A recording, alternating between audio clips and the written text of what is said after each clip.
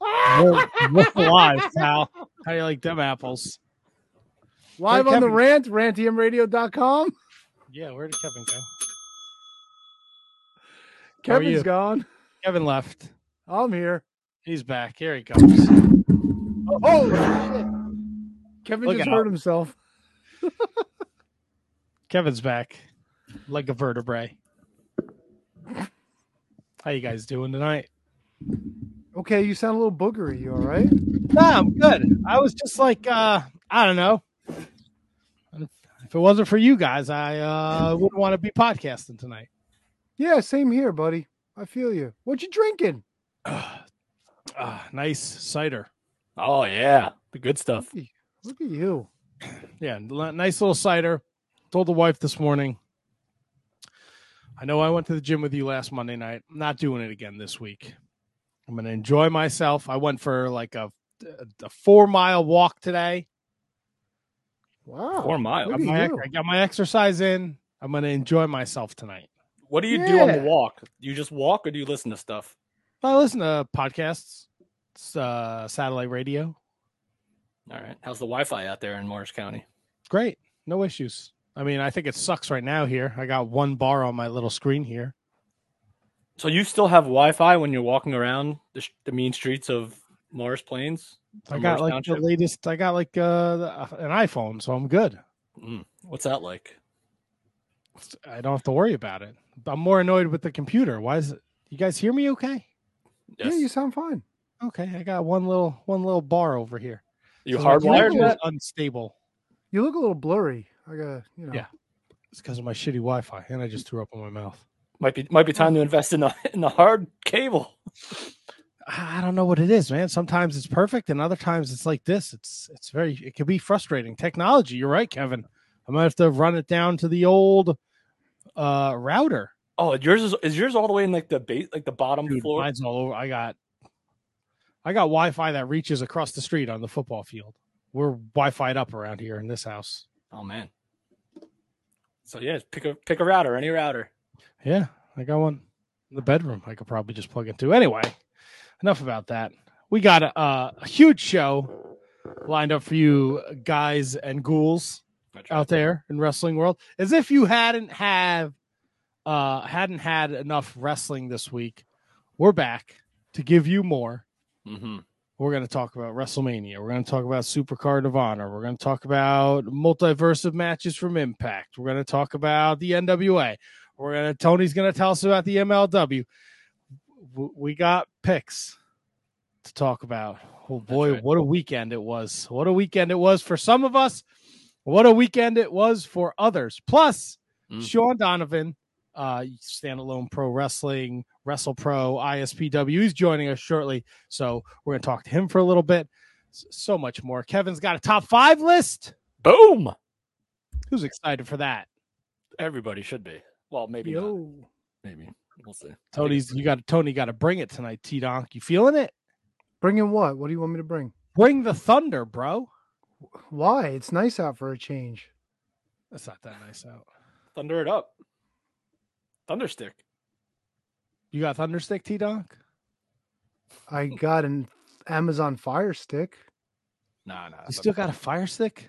No, actually we don't. We actually ordered a cable box again because the Fire TV was garbage. So we stopped doing that nonsense. Well, we stopped doing Fire Stick nonsense. We're going to do Shining Wizards nonsense tonight. Episode 579. It's here. It's in your face. And it's coming at you next here at the Shining Wizards Wrestling Podcast. And if you're on the rant, you're the best because we love you and your ears. Yeah. Hit the fucking music, man. Come on. I'm dying over here. The following is a presentation of the Shining Wizards Network, broadcasting live on rantiumradio.com and available on all podcast platforms and at shiningwizards.com. Follow us on social media at Wizards Podcast. Check out our merchandise at merch.shiningwizards.com. Do your Amazon shopping at amazon.shiningwizards.com and become a Patreon supporter at patreon.com/wizardspodcast. As always, we thank you for your continued support. And now, enjoy the show. Jay Briscoe, and you're listening to the Shining Wizards podcast. What's up, fuckers? Where did cheese go? It's a stupid fucking question, Kevin. Oh, shit. Yeah. Whoa! Hey, this is Moose. God, that was disgusting. Shining Wizards rule the world.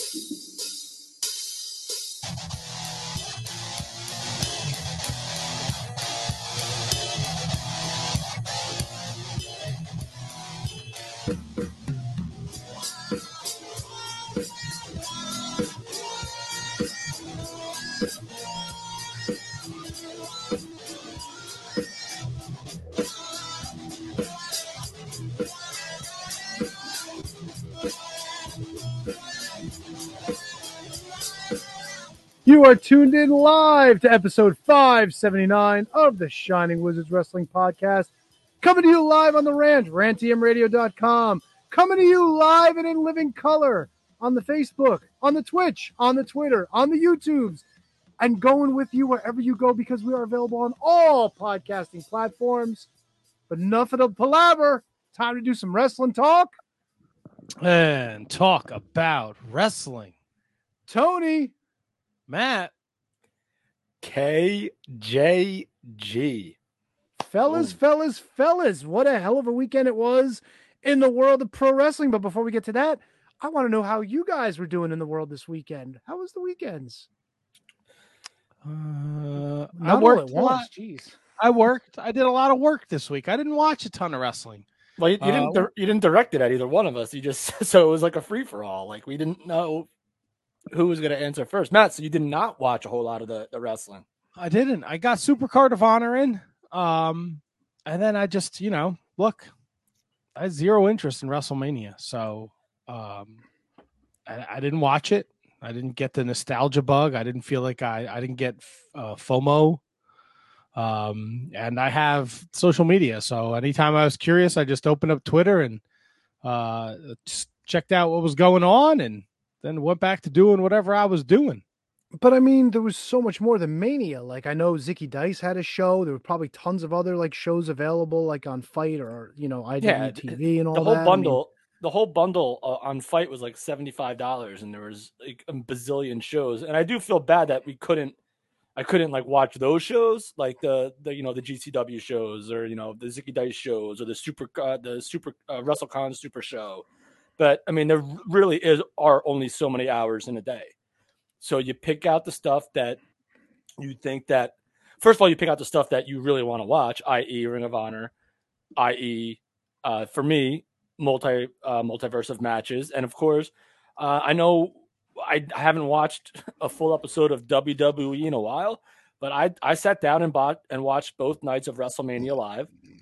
And I was floored by the shows.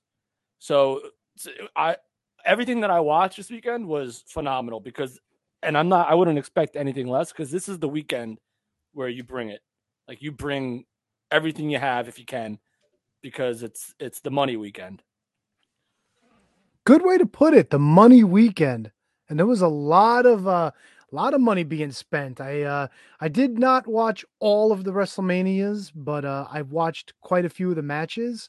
Like you said, there's just not enough time. So it was a lot of picking and choosing. And of course, I am the MLW /NWA, component of the show. So I had to get those hours in. Not wasted, by the way, but that we'll get to that when we get to the 3 count.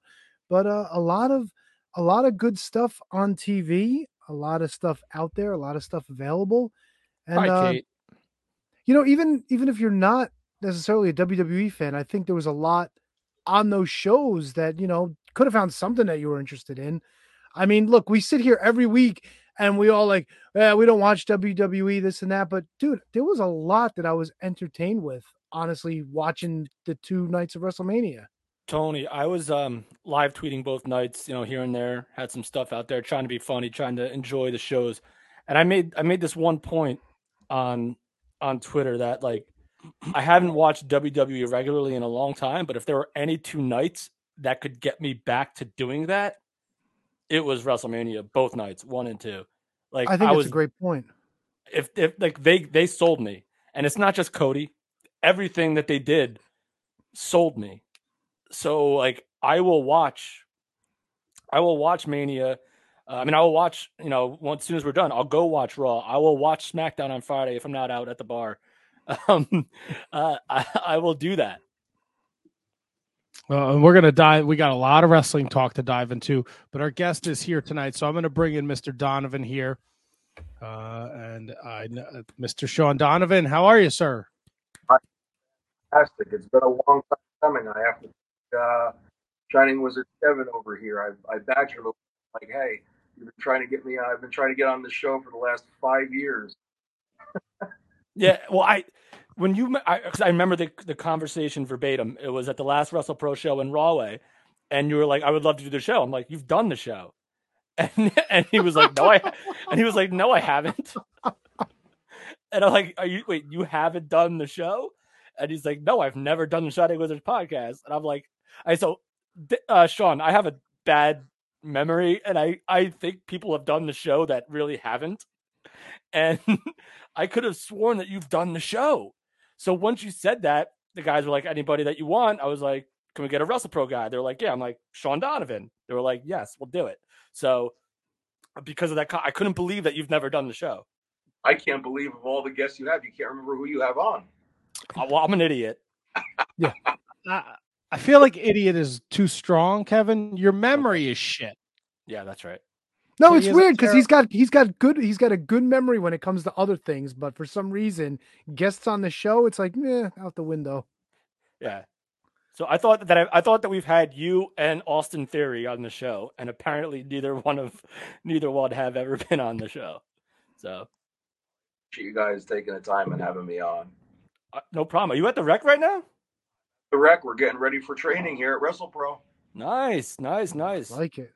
Sean Donovan, the Messiah of old school. We got a social media scrolling on the bottom if you're watching on all of our platforms at Sean Donovan01 on Twitter and Instagram. My man. Sean, listen, before we get started, go. I do have to ask Sean a question. And I've known this because, Jay Silva's always been around, Pat Buck, Kevin Matthews, from the old days of doing 2.5 Wrestlers. And you've always come up. Everybody's always said great things about you. But I got to ask you, what is Dipsy? Where does it come from? Because I seriously don't know. I honestly do not know where the Dipsy comes from. It's taken on a life of its own. I probably have more nicknames in this business than anybody does. Dips came from, which started as Dipsy, all came from hanging out with the former Heavenly Bodies and Falaba, and they would always dip, the stuff, the tobacco dip and whatnot. And I always used to rib them because I always tell them, "You guys are going to get sick from this shit." Sorry, I don't know if I can curse on this. You can curse, it's cool. But they would always rib me because I'm the one that doesn't dip. So it just came up with Dips, and then it evolved to Dipsy. Moved back to Dip, so it's. I love it. So the guy who doesn't dip gets the nickname Dipsy. Yeah, and then all of a sudden, everybody at WrestlePro calls me Dips. Between Kevin, Pat, everybody, it's like, sometimes they put the names up on the board when you're putting the book out. It's not even Sean Donovan. Yeah. You have no idea how many times I write for your match. I don't write Donovan. I write Dipsy for the cues and stuff. I've had so many other, but that's the one. We'll. So I don't. Did we lose him? Are we good? I don't know. Did we lose me? No, you're good. No, everybody's I thought here. I was bad. My thing's going nuts over here. Sorry. Hi, I'm good. Everything's good on my end. Technology, baby. We fucking cool. We'll rule it. Fuck yeah. Tonight. I don't know what the fuck is wrong with me. Jesus. All right, so Sean, you I got to ask you about this. I don't want to say it's a character because I really feel like it's who you are, knowing you as long as I've had. This grizzled, angry wrestling veteran who posts these videos on social media all the time, posts these Twitter posts about attention promoters or attention indie wrestlers, attention this and that. How much of that is you, and how much of that is just playing the role of the most hated heel in New Jersey wrestling? Wow, it's hard to say. I want to say a really good portion of it is really me. I want to maybe say 75-25 because at the end of the day, I think the best personas in wrestling are the ones that are real with the volume turned all the way up. And that's just, to me, that's what a character should be. It should be the true elements of who you are with the volume at level 100. I think for me, growing up in that old school realm of pro wrestling, that golden era of wrestling, what I loved watching, and also partly of how I was trained, how I was brought up in the sport. I think a lot of those characters, a lot of those points play into the character. But I also understand that the industry as a whole evolves, right? The in-ring style is going to evolve. The characters are going to evolve. But to me, I always still think wrestling should be predicated on good versus evil. I think those matches, to me, personally, in my opinion, tell the best stories. But seeing it the way that the industry has evolved in certain ways where I think there's opportunities to do better, that's where my character takes advantage, kind of just goes after those bullet points and those holes that guys leave. And when I say holes, like, I was always taught, there's levels to this, and when you're at the top level, nobody should be able to poke holes in your business, whether that's in your day job or in pro wrestling. Nobody should be able to poke holes in your business. And the holes that I see that are being poked by what's going on today, that's just an easy fit for my character to kind of jump in and just kind of take a shot at that. So I enjoy doing it. A lot of it, again, are my real feelings, but I'd say it's about 75-25.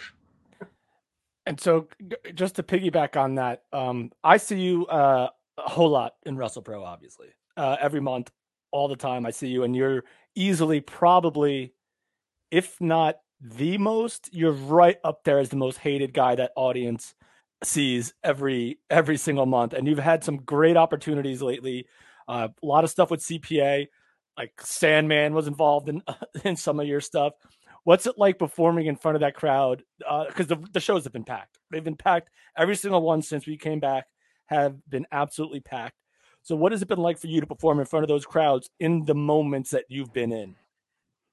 I've had so many amazing moments in my tenure here at WrestlePro. And, coming here to WrestlePro with an opportunity, I basically had to start over. I was, in other places, but I was kind of floundering and always enjoying being that villain, that hated person. I said to myself from day one when I walked in this door, because it took me at that point 16 years to work in the rec center. And to me, this is the Madison Square Garden of the independents. So when I look back on those moments, I know that I earned them because I said to myself, I want to be the most hated person in this building. I know this building has seen lots of classic matchups, lots of people that may not have been liked, but I want to truly be that unlikable person that there's just no likable qualities about me. And you see, Kevin, I have absolutely zero redeeming qualities.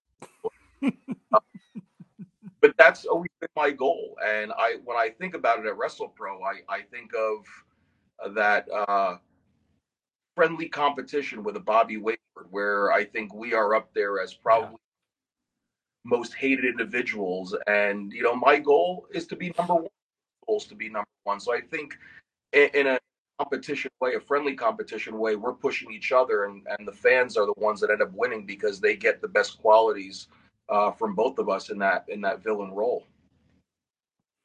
Yeah, 100%. And so now you guys are going to, and we'll touch on a lot of the other stuff that you've been up to, because ISPW Tri-State Champion, Standalone Champion, all this great stuff, making the name for yourself. But you'll be going to Alaska again, coming up, teaming with Trax to take on, I believe, the WrestlePro Tag Team Champions, Bear Country. So, I mean, you and Trax, I can kind of see I can kind of see that team working against, guys that are comparable in size, maybe a little bigger than you two. What do you look forward about these Alaska trips? I look forward to getting away for a couple of days, that's for sure. And just kind of, traveling with the boys. That's to me always been the best part of our industry, is the traveling. But obviously the end result is the performance. And I've had the opportunity to work Bear Country once before when I teamed with Danny Moff, and it was a very hard-hitting affair. And I know the four of us are going to bring a very physical nature. I think we're going to bring a different physical nature than any other match on that show, just because we're four in-your-face, hard-hitting guys. So I look forward to mixing up with those guys, and I look forward to taking the WrestlePro tag titles from them. Nice. I like it. So talk about ISPW has resurged. It's been doing hot houses in New Jersey. And this is one of the companies that like we remember, like from like back in the day, and Tommy and working with Tommy. What's it been like coming with these guys coming back and you being an integral part in their in their going forward? It's been a tremendous opportunity. I mean, I think you probably know this, and a lot of people don't. I probably would not have gotten my start in professional wrestling if it wasn't for ISPW. Tommy Fierro was running conventions and independent shows back in the 90s when I was still going to all the Jersey All Pro, all the spots. And it was just through at those shows and conventions that led me to other shows that eventually led me to networking, finding the right school to go train at. So it's really cool to come full circle and be able to work with ISPW after being a fan for so many years prior. And to be an integral part of the company means a lot to me, that somebody like Tommy would, put me in a position to, contribute like that. And anytime you're being put in a prime position on any promotion, I think any performer should take it very seriously, in that, someone is trusting you with their brand. And as a performer, as a professional, it's up to guys like us to really bring that to that level of intensity and aggression and ability to that crowd, and in the hopes that those crowds continue to grow. Well, you talk about coming full circle with Tommy Fierro, and you mentioned you're at the Rec Center, WrestlePro, and Pat Buck in the news today. How important has it been to be under the Pat Buck learning tree, and what does it mean? Because I know that you are one of the teachers over there at the school. What does it mean for you that he gives you that trust? He trusts you to train the next generation of the WrestlePros, the kids that he's going to go out there and promote and say, come down to the Rec Center. You're going to see Fala and Sean Donovan and Bobby Wayward, the foundation, but also check out these new kids. How much does that mean for you? It means a hell of a lot.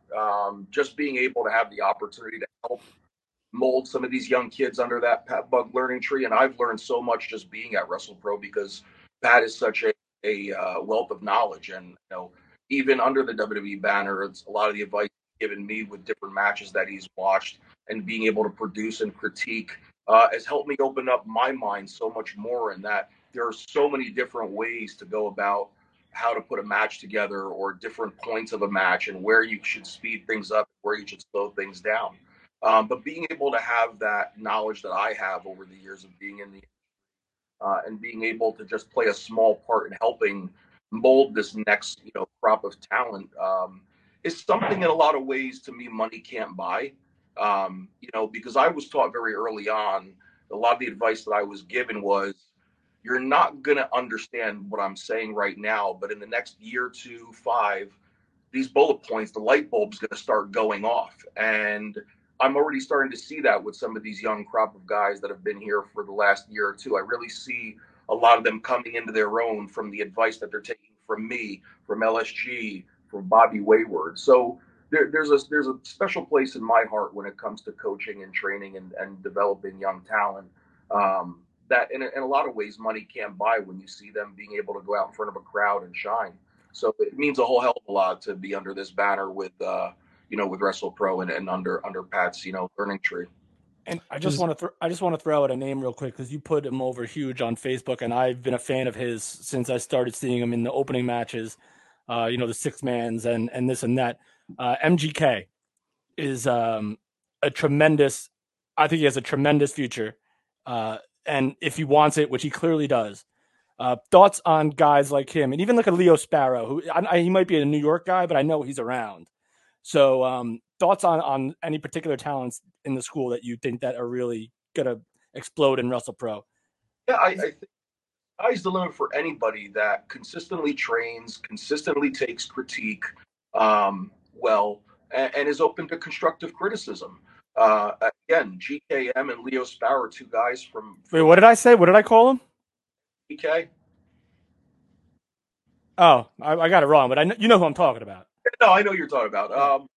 Both from two different, from both sides of the WrestlePro family, Creative Pro family. One from the New York, one from Jersey people. But there's a heck of a lot of that's out there. You have guys like, the Rat Bastards with Adam Kirkland and Xander and Xander. You've got Colton. Yeah, Colton's another one. A collegiate athlete. So there's a whole host, and the guys they're pictured in my head, but for some reason the names are not coming out. Welcome to the club. We just can't remember shit. For any young talent, one of the things that I think is really cool about the talents at the WrestlePro Creative Pro family is that the guys aren't resting on their laurels and just saying, okay, I trained at the school, I get to be on the Rahway shows or this and that. That's not what they're doing. These guys are getting out in cars together, just like I did 20 years ago, and they're traveling. They're doing the drives. They're very humble. They're going to shows where they're not booked on, and they're asking just to be a sponge and help out. And guys like GKM and a few others have already gotten opportunities at different independent promotions by just doing those things. And that's what you have to do to make a name for yourself in the early years of being a professional wrestler. Is you've got to be a sponge. You've got to get out there. You've got to serve, because in the beginning, no promoter's coming to you. You've got to go to them and you've got to show them that you want an opportunity. And when that opportunity comes knocking, you got to be able to knock it out of the park. And that's what somebody like a GKM has done in any of the places that he's gone to. You talk about knocking out of the park, standalone wrestling heavyweight champion. My count, and I could be wrong, 8 successful defenses since 2020 when you took the title from Joe Gacy. And you, dare I say, one of your biggest challenges coming up May 21st at, let me just make sure I get this right, Yankee Doodle Slamboree in Connecticut. You will defend that title against Davey Richards. Now, you've shared the ring with Brian Cage, Ace Austin, Casey Navarro, some superstars, some big up-and-comers. Davey Richards, biggest challenger to the SAW Championship? Absolutely, 100%. A guy I have tremendous amount of respect for, a guy that as soon as that match was announced, I started upping my cardio. So, Davey Richards, incredible performer. He's a machine inside that ring. So I'm really looking forward to seeing how the fans are going to come out the winner of that match, regardless of who gets the pinfall. I'm really looking forward to, once again, continuing to show individuals why, in my opinion, I don't want to say all across professional wrestling to a certain degree, but I want to continue showing people across the Northeast that I am one of the best kept secrets around. Yeah, you have the track record to prove it. Wins over Homicide, TJ Marconi. I mentioned Navarro, 3-way with Ace Austin and Brian Cage. You got the wins, brother. Now, does the package hold up to Davey Richards' package? Did you see that picture? He had that hitter out, bro. That thing is... Jesus. What? He had that dong, bro. You see that picture? I have not seen that picture. I'll say no comment in that category. You should spend more time on the internet. It's fantastic. It's impressive. It really is. Oh boy. So, ISPW, May 7th, they're right over here in Mendham doing the Mendham Sports Arena, the big convention, and the show at night. You mentioned that the WrestlePro, the young kids. Who's a young standout in ISPW that you've yet to get in there and defend your title against? Who'd you like to defend it against? Anyone you have your sights set on? I don't know why I can't fucking talk tonight. That's weird. You suck. Because he's become a member of the roster and he's proven it to himself is GKM. He's a young kid I'd like to get in the ring with, whether it's at WrestlePro or ISPW, and teach him what I've taught him already, but let him know that the teacher can't lose to the student. Doesn't one day the student become the teacher? Not in my book. Right? Because what happens to the teacher? What does the teacher become? The teacher just keeps ducking all challenges. He goes 6 feet under, and then he'll call himself undefeated. So, I think it would be silly for us not to talk about the huge weekend, WrestleMania weekend, 1,000 shows. I saw you tweeted out about the Briscoes FTR match. We kind of started talking about it before before you joined us, but the whole weekend is amazing, especially if you're a wrestling fan. How hard is it for you as a because I do a fucking wrestling podcast, and I'm like, I didn't even attempt it this year because it fucking burns me out just to watch 24 hours of wrestling in 4 days as a wrestler. So this is your job, your dream, the whole 9 yards. Like, how much do you digest this weekend? I digested a lot, but not as much as I wanted to. I've got the list to watch, catch up on, but I did catch up on Ring of Honor Supercard of Honor, specifically because I wanted to watch that Briscoes FTR match. I mean, tag team wrestling, where I fell in love with professional.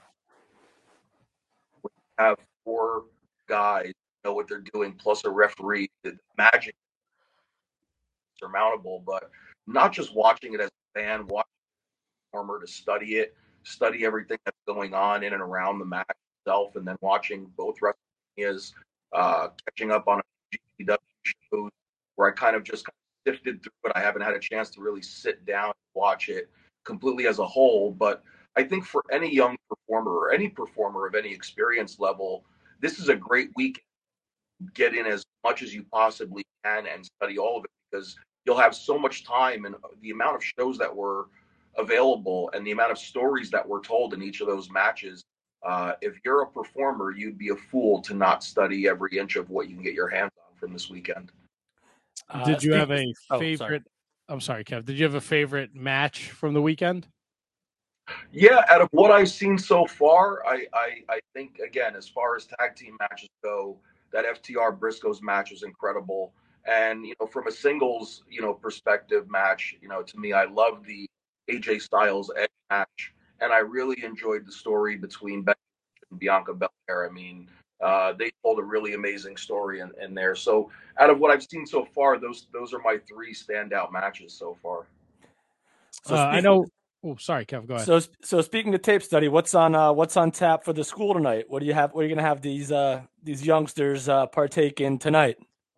We'll decide that once the rest of the coaches get here, but it's, everything that we focus on here at the school is all around fundamentals and the basics, because that's, if you want to make it to a higher level, a WWE and AEW, it's not about the moves, it's not about the dives, it's about what you can showcase from a fundamentals perspective. If you don't have those fundamentals, somebody in a higher power will notice that right away, and they're going to move on to the next individual. Those are really all the things that we are first and foremost teaching here at the school, is those basic fundamentals.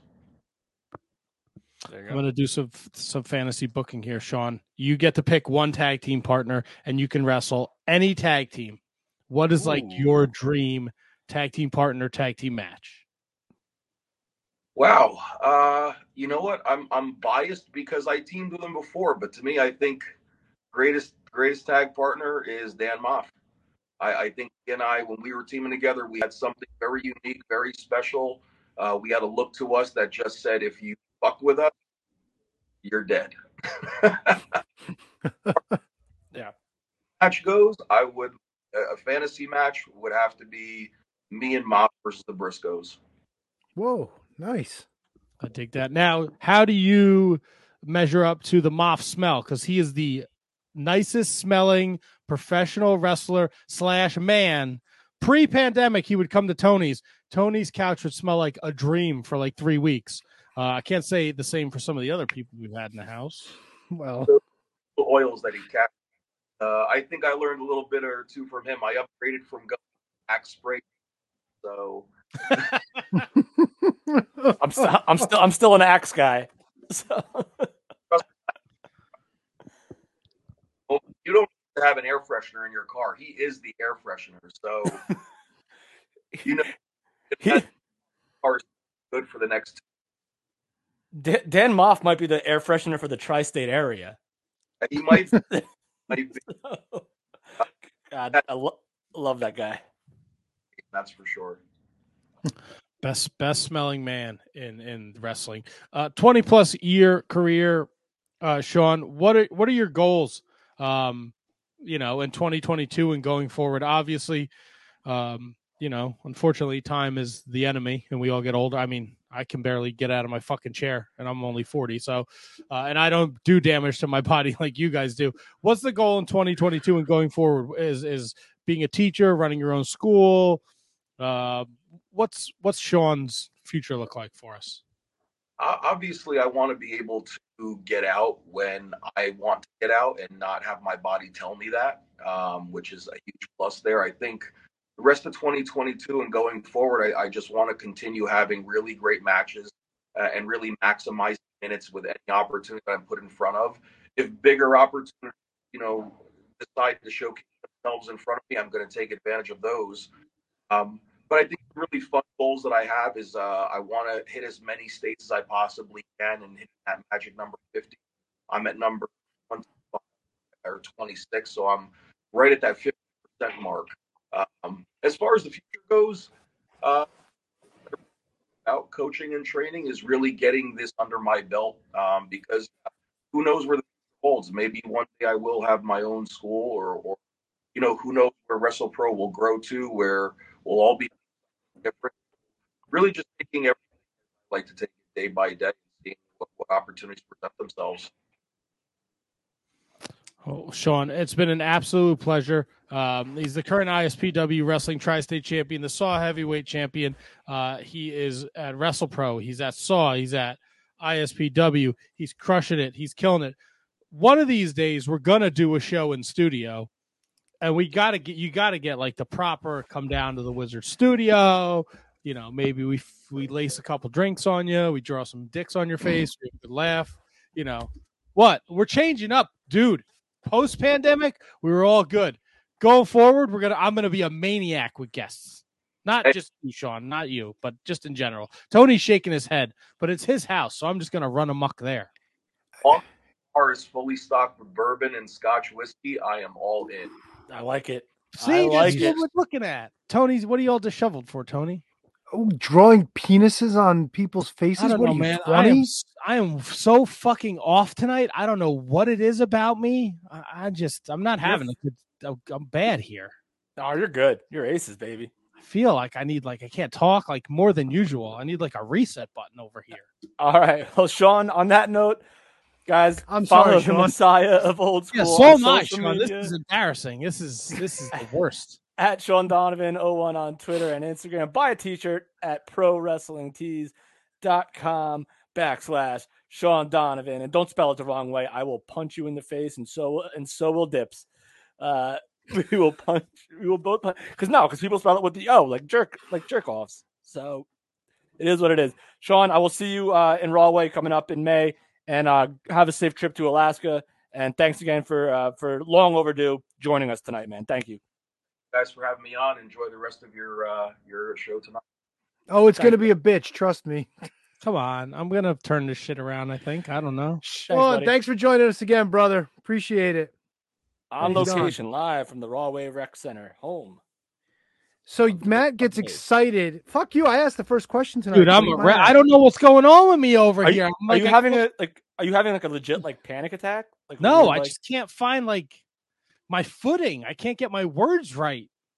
Drawing penises on guests. Yeah, I don't know. I'm a maniac all of a sudden. Well, you have always been the maniac, but it's kind of like life imitating art at this point. I don't know what's going on over here. Yeah, make sure.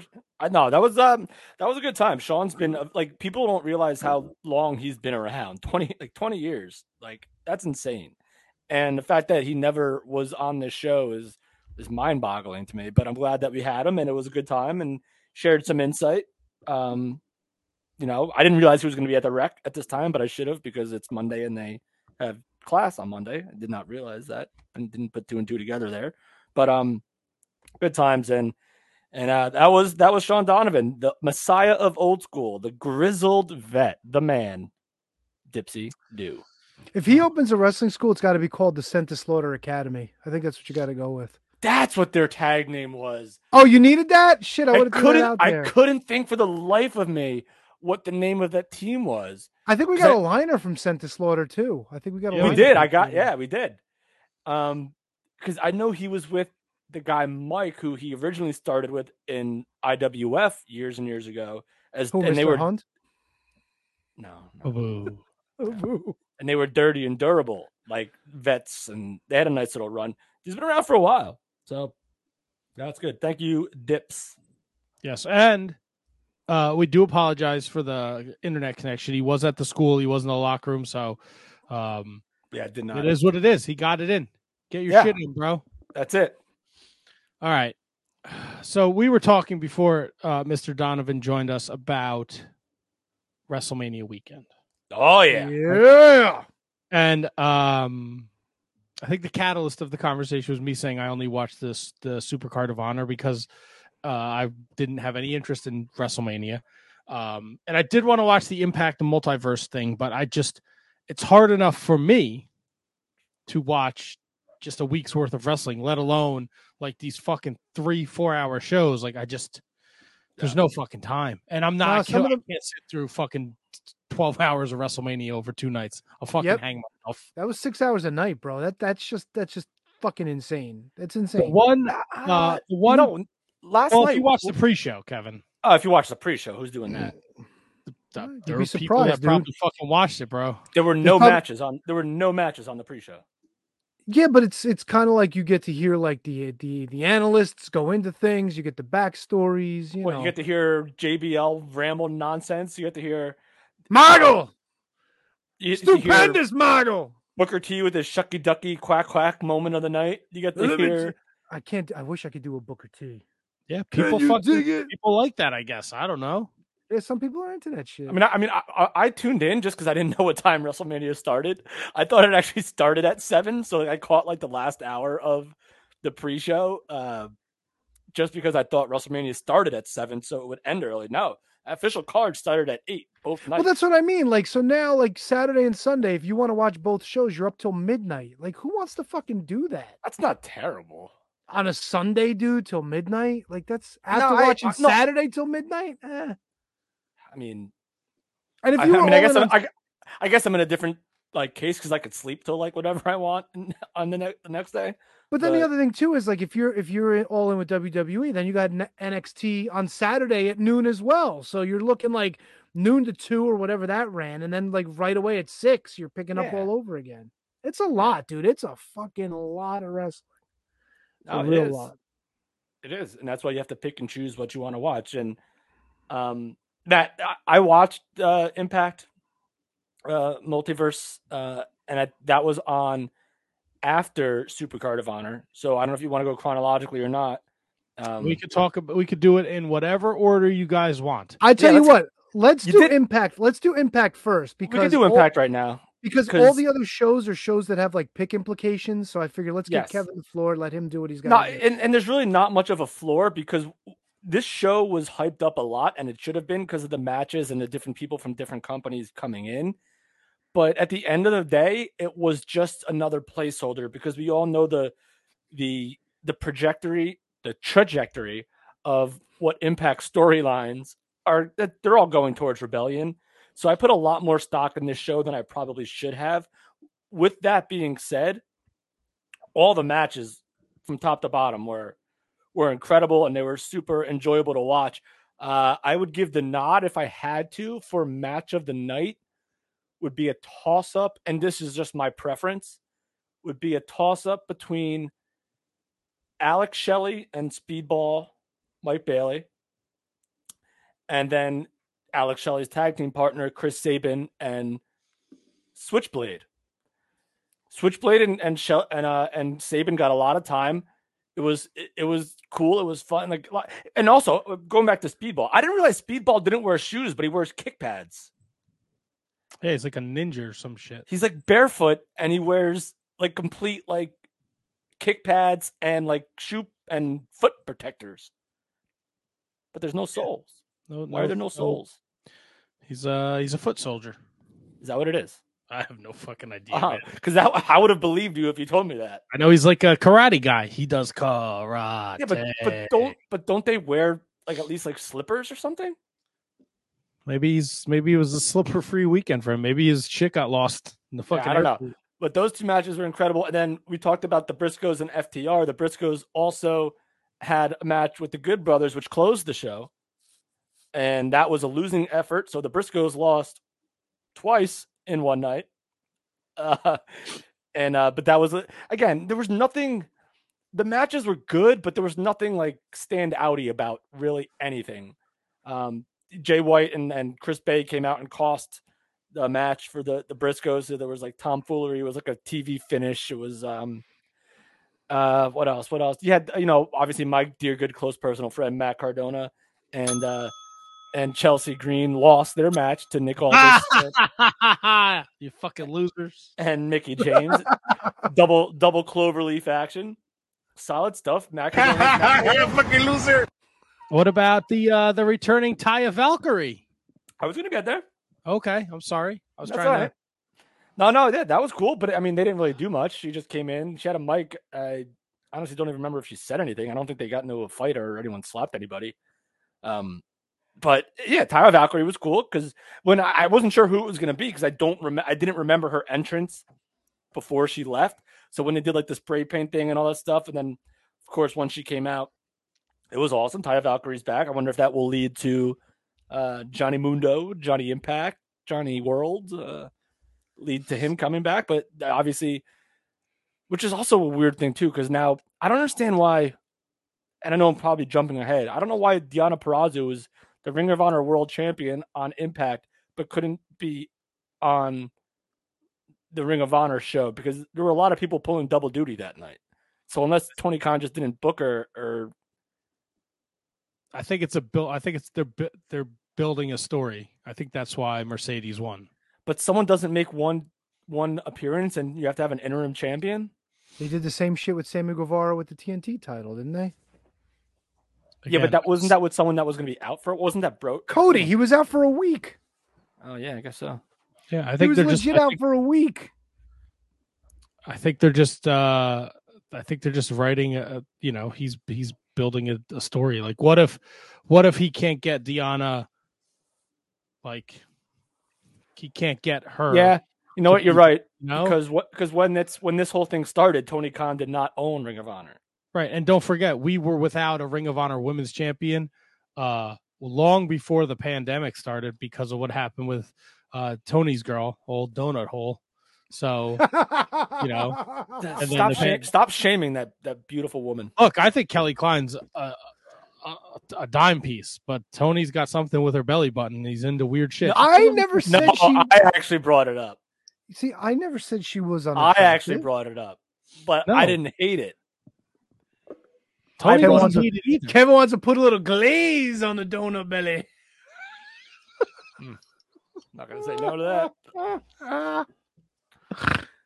So yeah, I don't know. Who knows? It'll be, again, we got no answers as to what the direction of Ring of Honor is going to be, so we don't know what any of this means. But it'll be interesting. It was fun. The show, we talked about it last week. For me, the only two shows I want to watch were Supercard of Honor and this show, this Impact show. Yeah. So I would like to go back and find time to watch it. It's long. It's long. It's like, that's the problem. Like, I would love to tell you that, like, oh, I'm going to watch it this week. It's not going to fucking happen. Yeah, you might have to watch it. You might have to watch it in you might have to watch it in like spurts. Like if you have like 20 minutes here, half hour there. Because the Ultimate X match was awesome. Blake Christian was involved in that after also working ROH. So again, like nothing was wrong about the show, and the crowd was hot. It looked like a packed house. It was probably like I would say, like, after watching Impact through the pandemic and in all these venues where every setup looks exactly the same, it was refreshing to see Impact in a different atmosphere. And that WrestleCon atmosphere in those big ballrooms in the hotels is something cool. Like going back, I mean, when we did the WrestleCon that years and years ago, like it was in a big expo center, right? It wasn't the matches were never held in a ballroom of a hotel, correct? No, the matches were in the same room as there was a divider where Virgil was. Yes. And then the wrestling was on the other side of the divider. So I feel like since then That just popped me. I just feel like since then they've been having WrestleCons in these banquet halls that can facilitate a lot of people, and they're fun, and you can walk in and out, and you can get a beer and come in and sit, and the atmosphere is just so incredible for these shows, and to see that and not in just a place where there's like 30 or 40 people sitting around the ring and then maybe another 40 overall is it was refreshing for Impact, and I think that they deserve it. I think that they put on a great show every week, and it's just you had the 4-way tag team match with the Influence retaining without Caleb with the K there. So it was just a good show. It was fun. I enjoyed watching it. A little long, but again, the payoff for Impact was going towards Rebellion. Oh, Moose and Moose and PCO versus Josh Alexander and Noah or Jonah. Weird match when you first saw it on paper, but great story. I want to see PCO versus this guy who also had a tremendous match with Eddie Edwards. I want to see PCO versus Ishii. Big Tom. I want to see that. If that could happen in my future, I would love that. But the Eddie Edwards Ishii match was straight up strong style, anything like you would expect it to be with Eddie Edwards and especially Ishii. So yeah, again, go out of your way to watch it if you want, Matt. Watch it in segments. I would watch. My advice to you would be watch Edwards, Ishii, Shelley, Bailey, Sabin, Switchblade, and obviously you're a Briscoes guy, so watch that too. It was just good. Yeah, and the rumor is that they want the Briscoes there more at Impact, so hopefully we'll see them there more. That doesn't surprise me at all. I'm trying to see if there's a PCO Big Tom match. Did they ever fight before? I'm trying to see. Let's see. We got PCO Jeff Cobb was in a 6-man tag match. Taven PCO in a singles. Jeff Cobb, Jay Lethal, PCO, and Roosh. What's that? A 4-way? Yeah. Because PCO was the champ at some point. Wait, but that was... No, he was a 6-man tag team champion and a tag team champion. He was never a singles. Dude, PCO, it's so weird with him. We've been talking about him in this resurgence for a good 5 years now. Wait, PCO was the Ring of Honor champion, wasn't he? Oh yeah, he was. Yeah, I said, but maybe not in that match is what. It was so forgettable. Yeah, it was unfortunate. It was when Ring of Honor tried to do sports entertainment and with the car battery with the fucking Destro. Yeah. Oh yeah. Fucking boo. That was rough. Bad. That was rough. I don't think him and Big Tom ever went 1-on-1. I'm telling you, I want to see it because, dude, every time PCO does something where someone 10 or 20 years younger does, PCO, just the fact that PCO is still doing a top rope leg drop is impressive as hell to me. Let alone doing that weird cannonball stuff on the apron. I would love to see PCO versus Ishii. Okay, so I just looked up, and usually I have my finger on the pulse of what was. There's so much shit going on this weekend, so I may have missed this. Okay, this was a match, guys. Oh, this is a great question that I forgot to ask Dipsy. Anyway, Onita, Colt Cabana, Juice Robinson, and the Rock and Roll Express against Barry Horowitz, Fandango, Jimmy Wang Yang, Enzo, and PCO. That happened this weekend. What is that? Zicky Dice's Outlandish? It was WrestleCon Mark Hitchcock Memorial Super Show. That's a whole lot of talent and a whole lot of fun, I'm sure. Which I think they gave away $5,000 to the best match, and Bandito and Mike Bailey won that. That's not fair. What do you mean? The fucking card is loaded, bro. Mia Yim, Athena, Big Tom against Timothy Thatcher, Taya Valkyrie against John Morrison. Husband and wife fighting? Yeah, Minoru Suzuki, Biff Busick, Laredo Kid, Michael Uka, and Ray Orris against Ace Austin, Black Taurus, and Josh Alexander.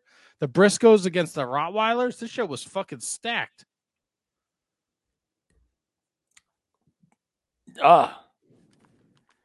Black Taurus Hogan. Black Taurus. So that was the Hitchcock Memorial Show? Yeah, WrestleCon Hitchcock Memorial Show. Do we want to talk Ring of Honor, Supercard of Honor? Do we want to talk picks? Well, we got to talk Ring of Honor Supercard to get. And if we're going to talk picks about this show, I mean, I think we got to cue something up, right? Oh, I don't know if we can play that song, Kevin, because it might be a copyright strike, my friend. No, this is No. Kevin's looking for something else. Why? What does Kevin want to play? Do I know? I mean, did you take a? Do you know what my picks were? Oh, you fucking hand job! Are you serious? Oh yeah, baby. Did this really happen? Oh, it happened. It happened. All right. So I will put up the totals once we have talked about all the shows. I'm just pulling up the individual shows. So Supercard of Honor was the 8 matches that we picked. I wish we had seen the pre-show matches, although I don't think they announced who Tully Blanchard's tag team was. So I'm okay with that. Yeah. So we picked 8 matches. They didn't announce anything for the pre-show, as far as I know. Kevin, no, you know what? I'm going to go backwards. Tony was the lowest man on the totem pole there. He was 5-3. Okay, respectable. I also had a respectable record of 6-2, but Kevin ran the table. That's insane. That's insane. 8-0. Wow, good for you, man. I needed that. The difference was he took Mercedes Martinez, and me and you both took Willow, and he took FTR, and me and you both took the Briscoes. Yeah. And what was the other one that I missed? You took Josh Woods instead of Josh Woods. They did Josh dirty. That sucks. Business, man. Business is business. Fucking Wheeler Yuta. The fucking happy-go-lucky best friend Wheeler Yuta. He's not, though. See? He's not anymore. See, you don't watch the product. Yeah. Gives a shit. Tony hates Yuta. Why don't you put that up on the screen? Who gives a shit? You should give a shit because you lost that match because you're not watching or keeping tabs on AEW. I don't care if Yuta give a shit. I don't give a shit. All right. Thank you very much. Thank you very much, Mats Bach. Thank you. Nice work, KTG. Thank you very much, Milwaukee Mock. So I started it Saturday night. I didn't get to watch it live, and I avoided social media for up until last night. I started watching Saturday night, and when I started tagging the wrong Mercedes Martinez, I decided it was time for me to go to fucking bed. It was like 1:30. Some lady's like, wrong Martinez. And I was like, I'm going to bed. It's fucking late. I'm tired. I had 2 very strong Jack and Cokes. It's time for me to go to sleep. And then even when you wrote that tweet, you still like had grammar. It's like, we have like, I was fucking exhausted. Exhausted. That's how we have to go to bed. But I appreciate it because I had just got done doing the WrestleMania stuff, and you jumped right in there with the Ring of Honor stuff. I'd actually started. Props to Kevin for his WrestleMania coverage for both nights because he got lots of traction at Kevin Grifo on Twitter. If you're not following him, do it because he was crushing WrestleMania weekend. I started Supercard of Honor pre-show at 11, and I was gonna start tweeting, but I didn't want it to cross over, so I waited till Mania was done. Appreciate that. Tony, did you get to see any of this? No, I did not. Okay.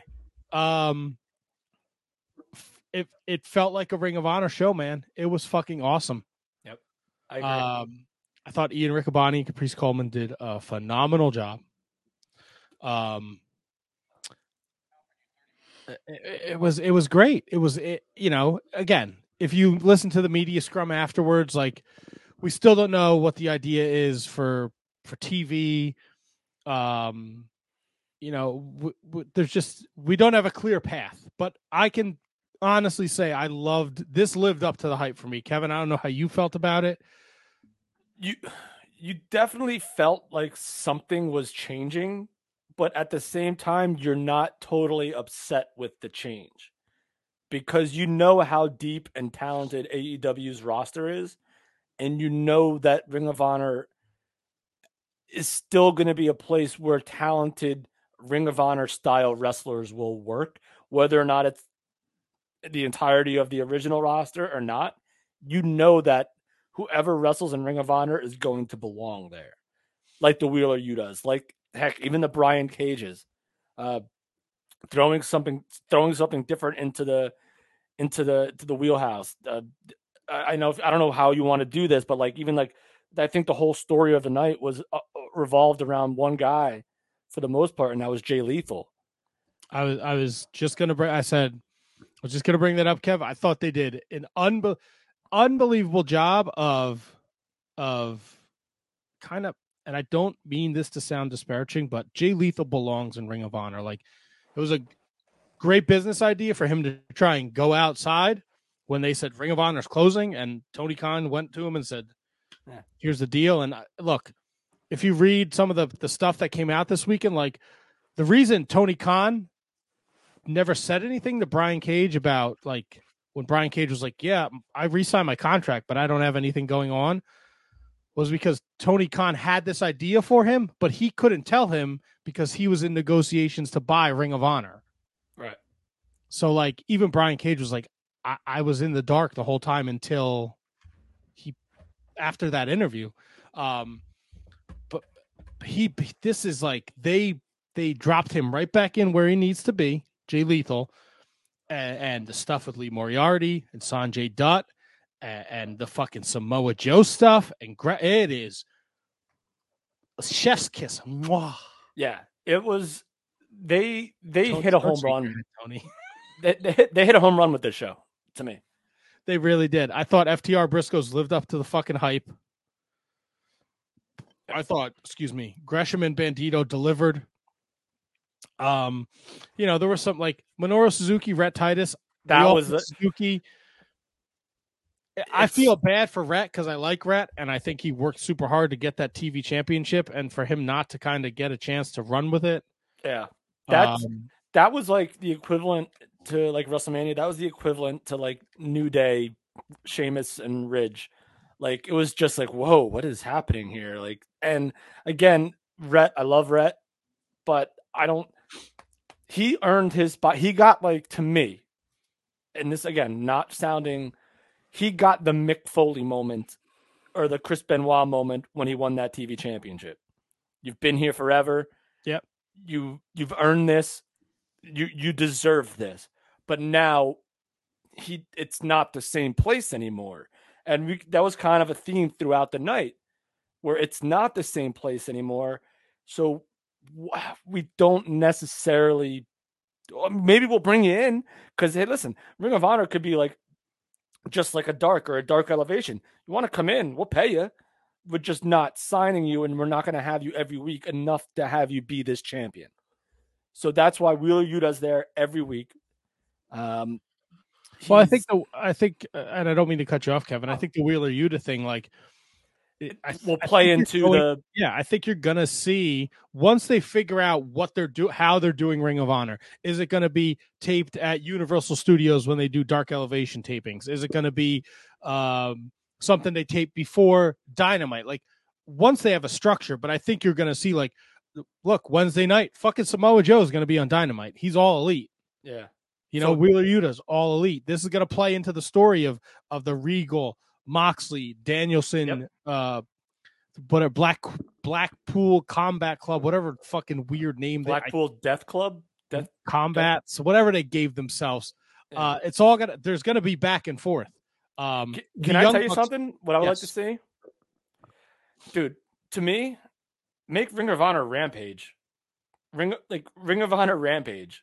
And have, because I'm not gonna lie to you, Rampage is worthless to me. Like Rampage means absolutely nothing to me. It's not what I thought it was gonna be. Like, Thunder means more than Rampage. Like WCW Thunder meant more than what Rampage means right now. I have no interest in watching Rampage at 10:00 on a Friday night.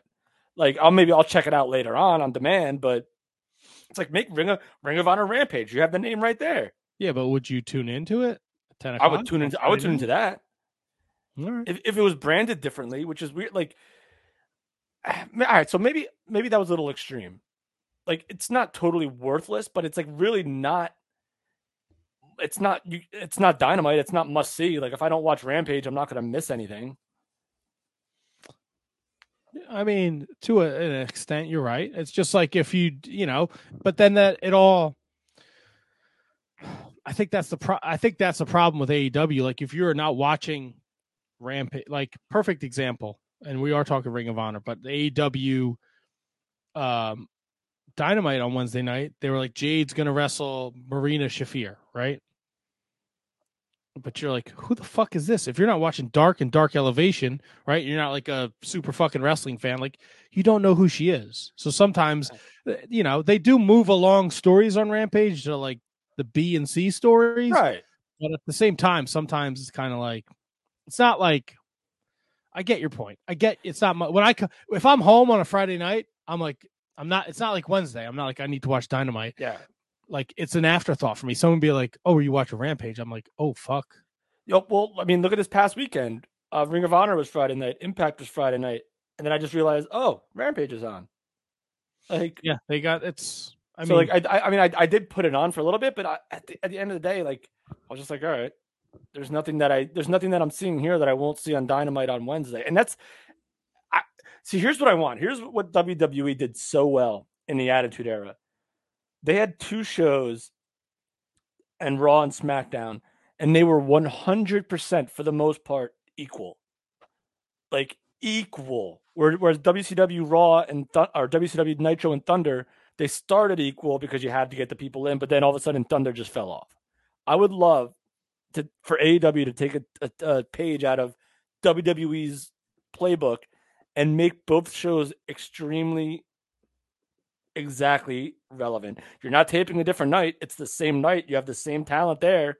Figure out a way to do it where like everything adds up, because Rampage immediately feels like the lesser show. And I didn't think that was going to be the case when it debuted.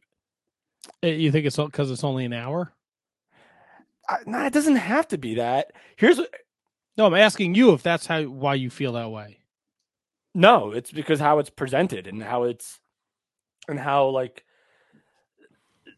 I can't say with full like a full blanket that every show is that way, because I'm sure there are some shows that are really, really important, like the CM Punks or the Adam Coles or but like when your main event is like pick any 2 names and just throw it out there and you're just like, what? Like it's just, and listen, this is coming from the biggest AEW fan that there is. I love AEW, but for me, Rampage just doesn't. Maybe it's the time slot. Maybe it is just the hour. Just like make 2 2-hour shows. Boom, done. Easier said than done. That's true. Back to Ring of Honor, Supercard of Honor. Khan was part of Tully Blanchard Enterprises. That was fucking awesome. All right, so here we go. So I'm sorry. It's literally the same presentation from the Mark Order podcast. The set is the same, production is the same. It is B storylines. Exactly. That's the problem. That's the problem for you. For me. Why am I investing all my stuff in something that was just admittedly B storylines? I don't know. Why do people watch fucking Thunder? Why do you watch Monday Night Raw? Nobody watched Thunder. Yeah, nobody watched Thunder, dude. I don't have an answer. People seem to enjoy it. If you're an AEW fan, I would assume you would enjoy it. It's not must-see TV for me. But if I remembered and I was like, if I didn't have a fucking job in the restaurant and I work like a 9 to 5, I would watch it every Friday night. Yeah, it's not as must-see as it was. So back to Supercard of Honor. Just to put a bow on this, I don't want to spend all night talking about it. That's right. Mercedes Martinez and Willow had a fucking banger. Mercedes Martinez is your interim Ring of Honor Women's Champion. I thought it was a fucking great match.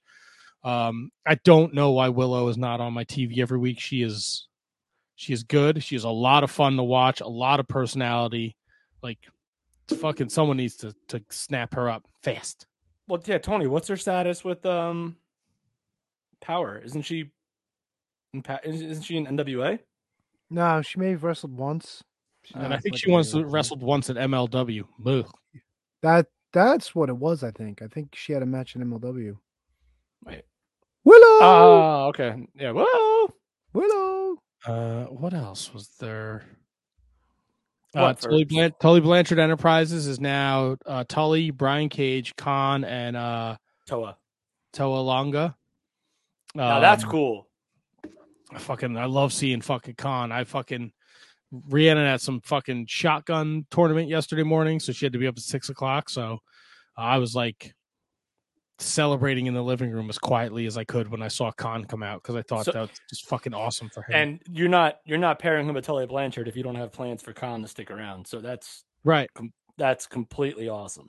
Right. Or Brian, look, to be fair, Brian Cage either. Like Brian Cage.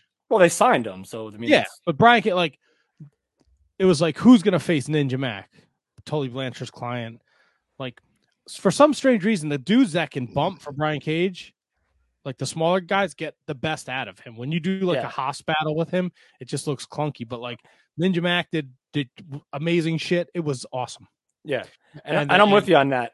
I wasn't sure where I was when the initial reveal was made. I was like, oh, all right, because I don't dislike Brian Cage, but I'm not a huge fan of his. So like when I heard that, I was like, okay, I see what it is. It's Brian Cage. It's cool. He's been around forever. He's okay. But I like this pairing with, because it's three freaking beasts in one group.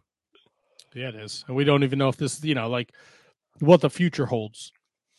And like, does it set up like, I don't know, man, like Khan going over there? Like, does that ruffle Shane Taylor, Moses, O'Shea Edwards? Are they upset about that? Oh, I would love to see that. Oh my God, if we get a Tully Blanchard Enterprises versus Shane Taylor Promotions. Oh baby. Right, sign me up. The Young Bucks interrupted the end of the FTR Briscoes match. Yeah. So that was cool. But I think Tony's giving a thumbs down. I think the real story, end of the night, Jonathan Gresham stands tall with his titles. He is the foundation. Here comes Jay Lethal. People only know who you are because of me. Here comes Sanjay Dutt. They attack Jonathan Gresham. Sanjay, that was weird too, seeing Sanjay Dutt back in like a weird physical role. Yeah, but he has history there, Yeah, well, it's Ring of Honor. Yeah, Lee Moriarty tries to make the save, he can't do it, and then the fucking Godzilla music hits. Matt, were you as surprised as how many people didn't realize who it was until they actually saw him? I would have gone nuts as soon as I heard that. Like I went nuts as soon as I heard the first. I went nuts too, but there's not, It was like, name that tunes. Like I can name who that is in one note. Not everybody's into the tunes as much as we are, dude. Fucking what a story. So Joe comes out, him and Lethal have words, and we're going, man. Lethal showed no honor in his match against Lee Moriarty. Lethal was Jonathan Gresham's mentor. Samoa Joe was Jay Lethal's mentor. Now they're like, what a fucking story. What a way to end Supercard of Honor. Samoa Joe's back. He's also all elite. He also said in the scrum, he wants all the fucking titles. He wants to win the Owen Hart tournament. Like, you're going to get the Samoa Joe that you saw in NXT, the greatest, arguably the greatest Ring of Honor champion. Like, we're going to get that. He's going out on a shield. No matter how long this run is, you're going to get Samoa Joe fucking busting heads. Just like it's like I'm talking out of both sides of my mouth. Like AEW, like what else can they do? Like they've done like literally everything.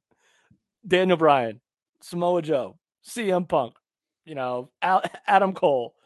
It's just like Jay Lethal. It's just there's so many possibilities. That, like, again, I don't know if there's enough time. Like it's like this WrestleMania weekend. I don't know if there's enough time to get all the stuff that we want to see in.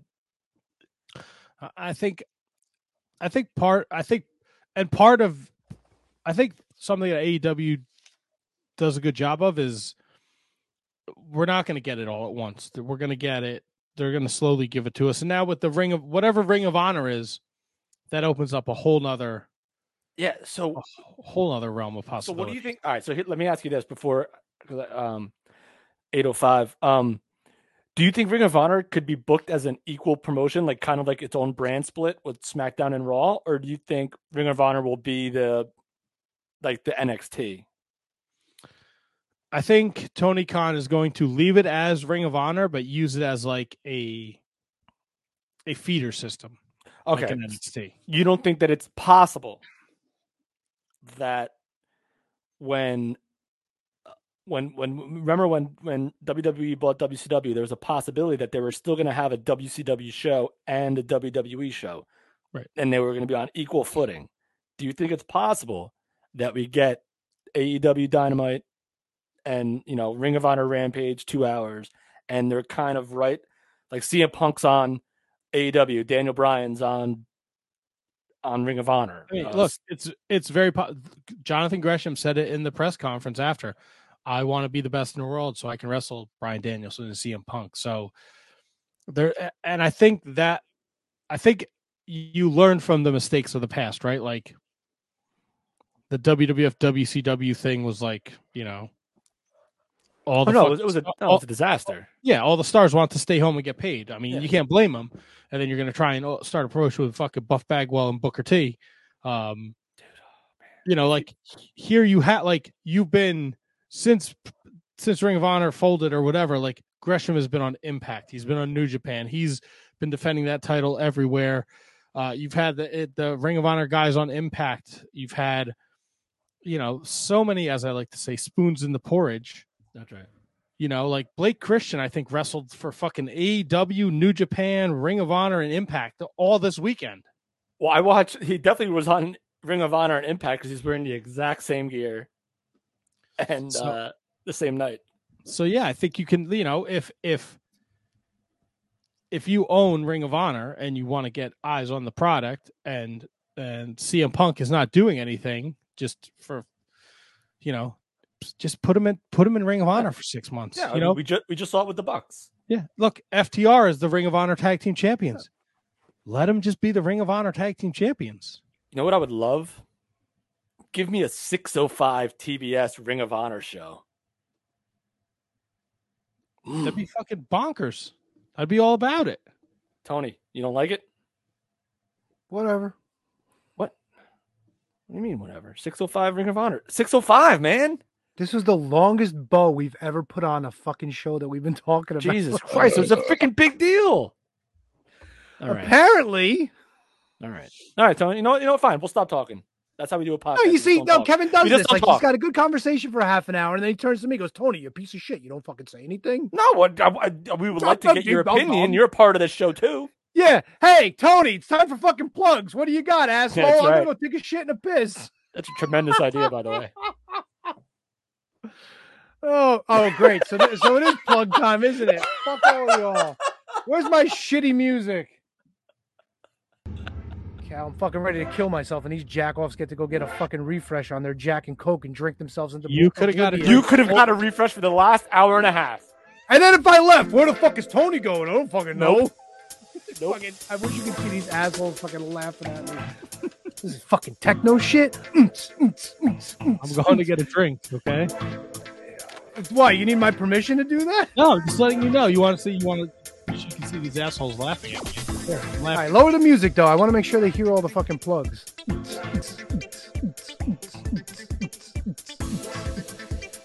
I guess we're not going to lower it, huh? There we go. Thank you. Now you can't hear it. No, I can hear it. There we go. That's perfect. Don't touch anything. Folks, I know I tell you this every week. And every week you probably listen to me. Maybe you don't. But I'm telling you, you should listen. You should listen to the Shining Wizards Network, shiningwizardsnetwork.com. Tons of great shows all in one place. Let me tell you what's been happening this past week. This is what's insane about this, right? Some of our shows actually for the WrestleMania spirit actually did some double duty, triple duty. And this is what I'm talking about.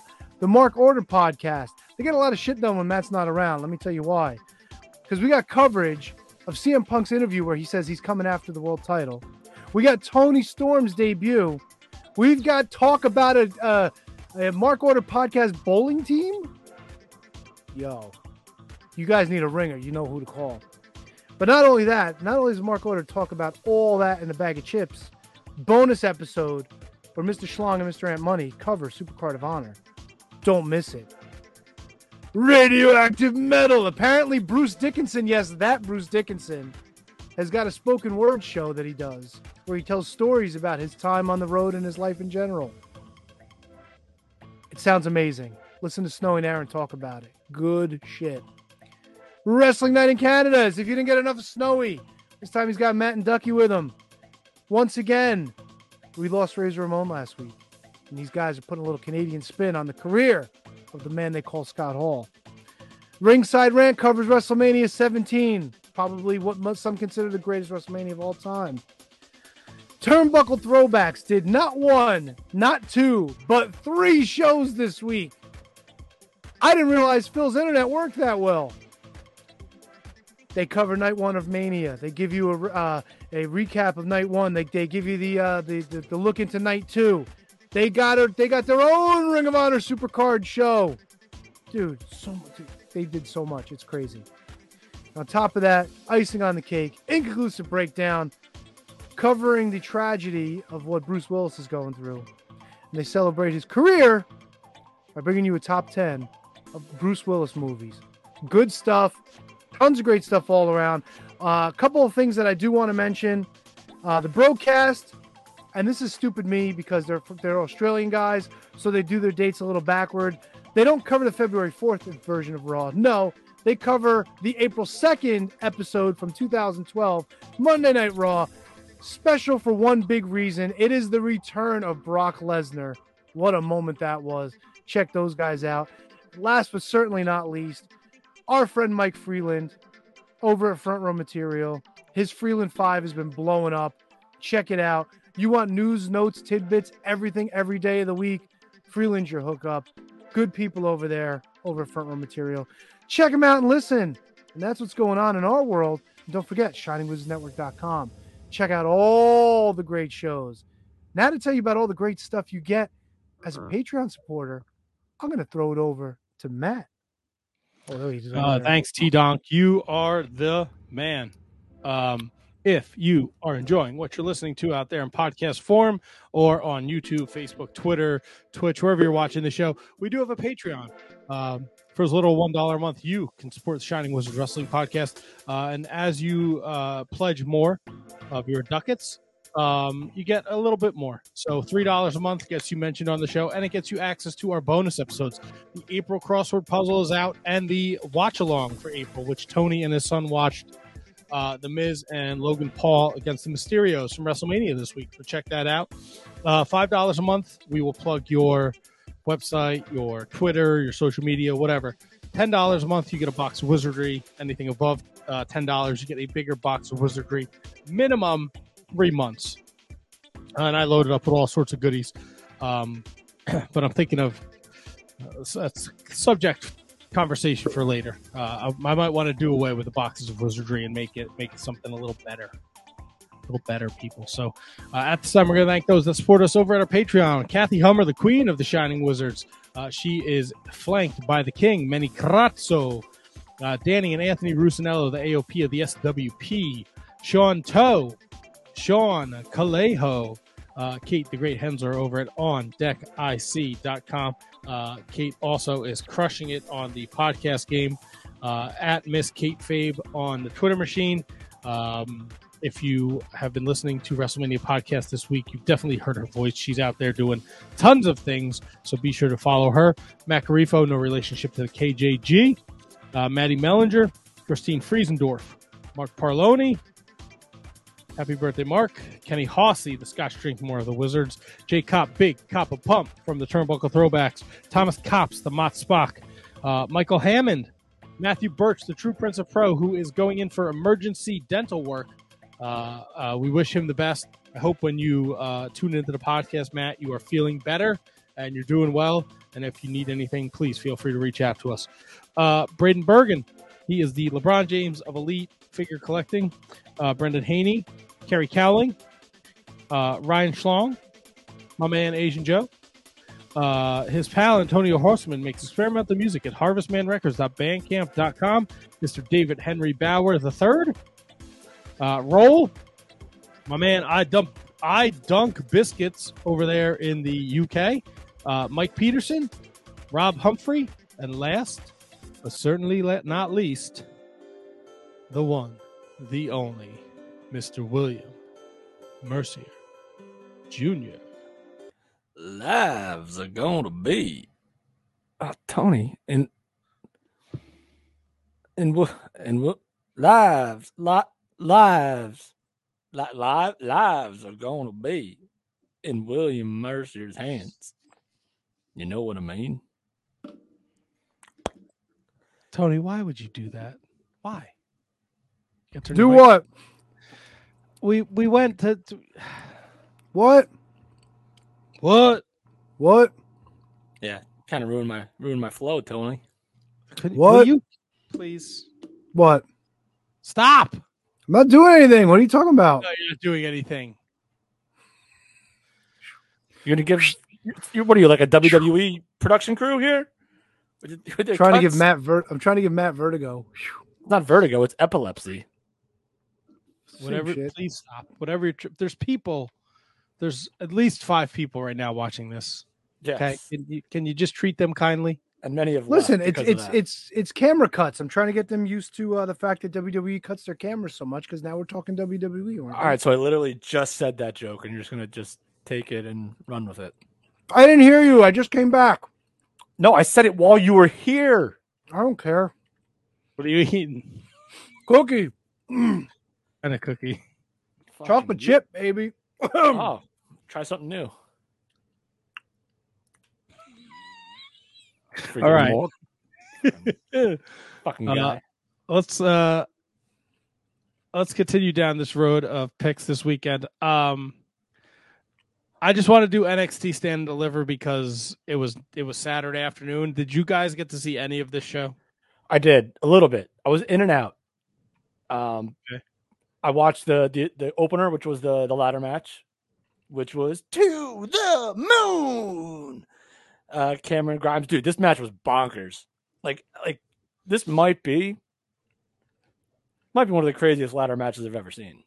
All right, and with all the competitors, and you had the outside factors because everyone seemed to have like an outside influence, like an outside like backing. You had like Phantasma. You had Carmelo Hayes' guy. The only person that I think that didn't have someone on his side was Grimes, because there's this big dude that's with Grayson Waller now. I think big monster guy. I think he's with Grayson Waller.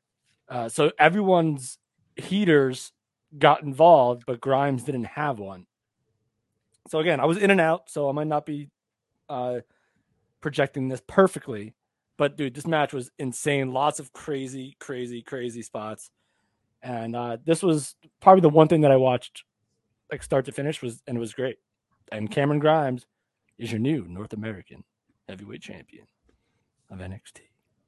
All right. And we also had new NXT Women's Tag Team Champions as Raquel Gonzalez and Dakota Kai beat Toxic Attraction. Apparently that was on the pre-show. Yeah, didn't see that coming. We have new NXT Tag Team Champions as MSK won a 3-way battle with Imperium and the Creed brothers. You saw that coming. Dude, this was a lucky guess. Tony, once again, was the bottom of the totem pole here at 3-4.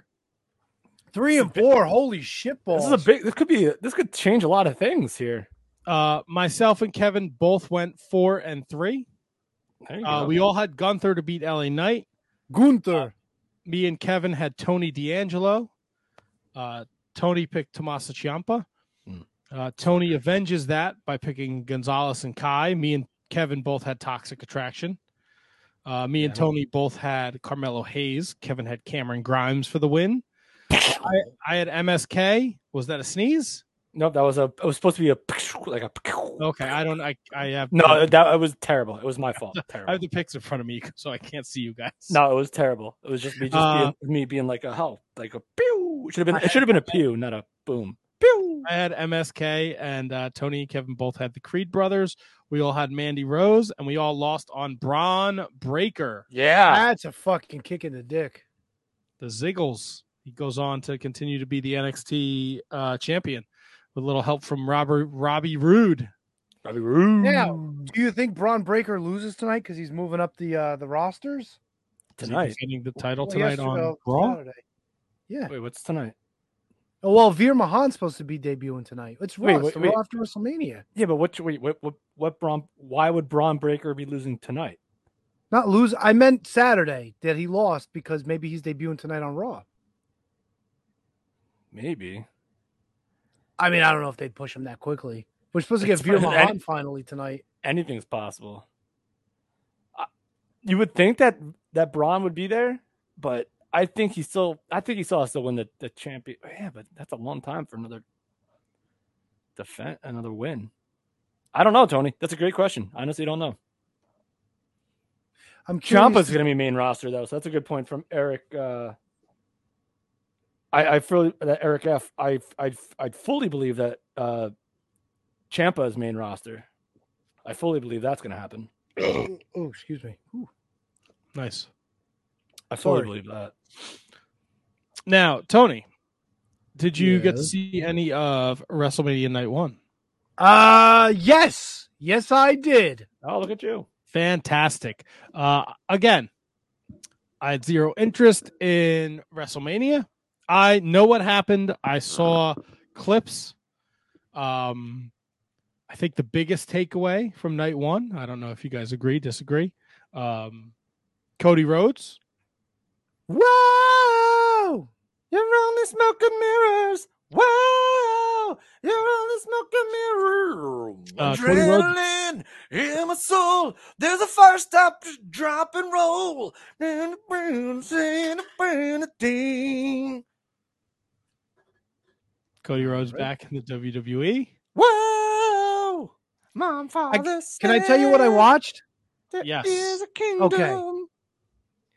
So I caught the end of Charlotte Flair and Ronda Rousey. It was a strange ending, but something that I could get behind.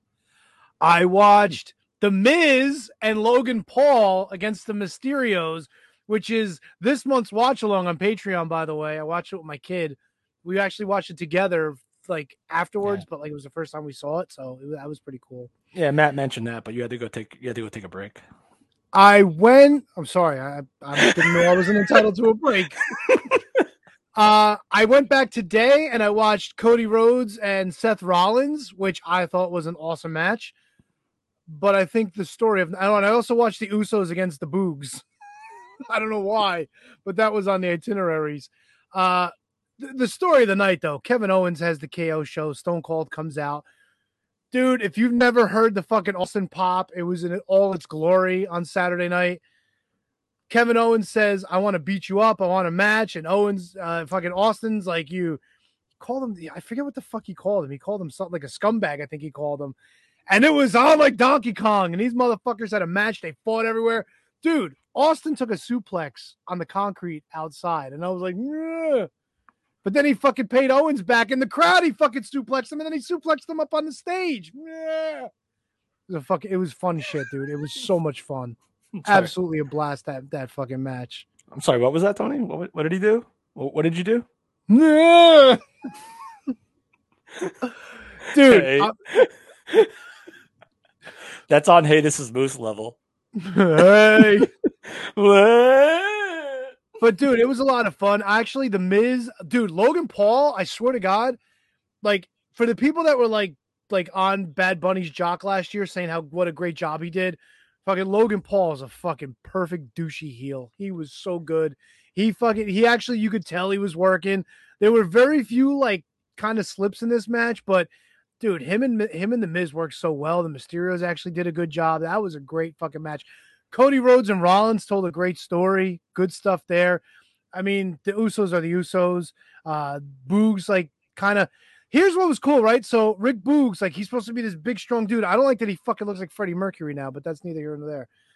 So I think Jimmy's up on his shoulders and Jay goes and jumps on. And I'm like, oh, that's kind of odd. Like, why would he jump on top? Like, it looked planned, but no, he jumped on top of his brother and like the double papoose, but fucking Boogs' leg gave out. So fucking strategy. I like the Uso shit right there. Everything that I saw, dude, I really enjoyed. There was like not a lot to really bitch and moan about. And the Austin stuff was just fucking insane, dude. It was great. It was fun. Night one was a blast. That's a perfect little recap, Ski. Although I think we'd be remiss if we didn't mention Bianca Belair's title win.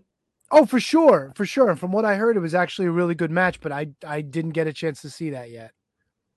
And actually, the only other match I didn't get to see, I think I started watching Drew and Happy, and I was just like, yeah, I got to fast forward to it because then I figured let me get in some Cody Rhodes because I wanted to make sure I saw that. And dude, if you thought people didn't know in WWE didn't know or didn't remember who Cody Rhodes was, you'd be dead wrong because the fucking reaction for him was just unreal too. All right, so I agree with you, but here's what you got to keep in mind. Uh-oh. It's the WrestleMania crowd. It's the that's not even fair to even say, actually. Everyone knows who Cody Rhodes is. But it's like it's the WrestleMania crowd that's staying from 5 to 12 or 1 o'clock in the morning, or other people that are our age, or like 18. They're in the demo, so they know who Cody Rhodes was. I don't know, man, but I tell you this much: the crowd for both nights of WrestleMania, bro, they were there to have a good fucking time. They were cheering for everything. What do you think was the more memorable Austin night, 1 or 2? Well, we didn't get to night 2 yet, but night 1 was pretty fucking. It was a pretty big fucking deal. And now, had night 2 not happened with Austin to go out on something like this for him to end his career, this was actually as fucking good as it was going to get for Austin being at the age he's in, for like having a good guy to work with like Kevin Owens, just willing to like do whatever the fuck to get him over. It was good shit. It was good shit. So just I want to run down our Mania night 1. We all went 4-2. We all lost the same matches. We all picked the Mysterios to win. We all picked Ronda Rousey to win. We won everything else. We all went 4-2. The New Day, Sheamus and Ridge Holliday match got pushed to night 2. So I did not see much of this. I saw the Cody entrance. I saw bits and pieces of the Austin stuff. I think the most satisfying part for me, even though I didn't watch it, was that people were just happy. People, yeah, really dude, they enjoyed. People, and Twitter is a fucking cesspool, but people just seemed like they really enjoyed night 1 of WrestleMania. There were a couple outliers, and you don't pay attention to them, but overall, I'd say 99% of the stuff I saw was people just being happy, and that's all I want to see. Dude, you watch it, you like it, you enjoy it. Yeah, I saw that shit too. Okay, so we figured this out, right? You got to read it, bro. You got to read it because not everybody's watching. I'm getting there. So, Milwaukee Tom Post. Do you hear that card? Logan Paul at his neck is worth $6 million. Yes. Logan Paul came out. He had a chain on, and it was a Pokemon card, and the top of the card had a Pokeball. And my kid and I were laughing. We're like, what is this? Like, why is he wearing a Pokemon card? Apparently, I think it's a Pikachu card. This son of a bitch went for like over $5 million at an auction. It was like rated to fucking quote, what's his nuts? A Gem Mint 10. This is like the fucking perfect Pokemon card in perfect condition. West. So that was it. Shout out to Don West. Hope he's doing well. But dude, to be such a douchebag to fucking wear this thing on a gold chain to come out to WrestleMania, fucking super heel heat right there, dude. And yes, I also don't know, Eric F. posts, why did Miz turn on Logan Paul? No fucking clue. I thought they worked well together as a team. They even had matching gear. They fucking were wearing the same colors. It was insane. I don't know why he turned on him. He gave him a look, he beat him up, and that was that. Maybe even the Miz realized what a douche he was. So there you go. No, I think this actually plays to more of Miz being a douche. Yeah. Well, but I mean, kind of people don't. I mean, Logan Paul's got tons of followers. My kid was giving me all the information on him, but apparently he may not be well liked by everybody. Let's put it that way. So here's what I think about it. I think that you could actually make Logan Paul a babyface, because who's hated more than Logan Paul? And probably The Miz. Well, that was the other thing. Like maybe Logan Paul's sticking around. Maybe we get a singles match at WrestleMania Backlash or whatever they're calling it. Oh, the other thing. So Logan Paul all throughout the match was doing like all these like douchey, like Eddie Guerrero imitations, because when the Mysterios came out, Dominic actually had the USA colors in a tribute to the Gringos Locos colors that Eddie Guerrero used to wear. Oh, that was so awesome, dude. Yes. So Ray's wearing the Mexico colors and Dominic's wearing the US colors. It was beautiful, but perfect heel shit. Logan Paul's on the top. He's doing the fucking Eddie Guerrero shimmy. He does the 5-star frog splash. He's doing the Three Amigos. They were fucking really burying fucking Eddie on this, dude. His three Amigos was better than Ray's. Well, I mean, he's also fucking like 6'5" or whatever the hell he is. He's a big dude. Oh, does that matter? I guess that matters. Does that matter? Yeah, and not dude. And the other thing is, like, Logan Paul's like had MMA fights. Like he fought Floyd Mayweather. I had no idea he had a boxing match with Floyd Mayweather. Wait, is it? Well, see, I get confused between because there's two of them. There's Logan and there's Paul Jake. too. Yeah. So But Logan was the Paul's one that fights. Yeah. Okay. Yeah, I it was pretty wild, dude. It was pretty wild. But yeah, dude, that's WrestleMania Night 1 in a nutshell, unless I'm missing anything else. Jake is the boxer. Yeah, but Logan Paul also fought. I don't think that's. He right. fought Floyd Mayweather. Yes.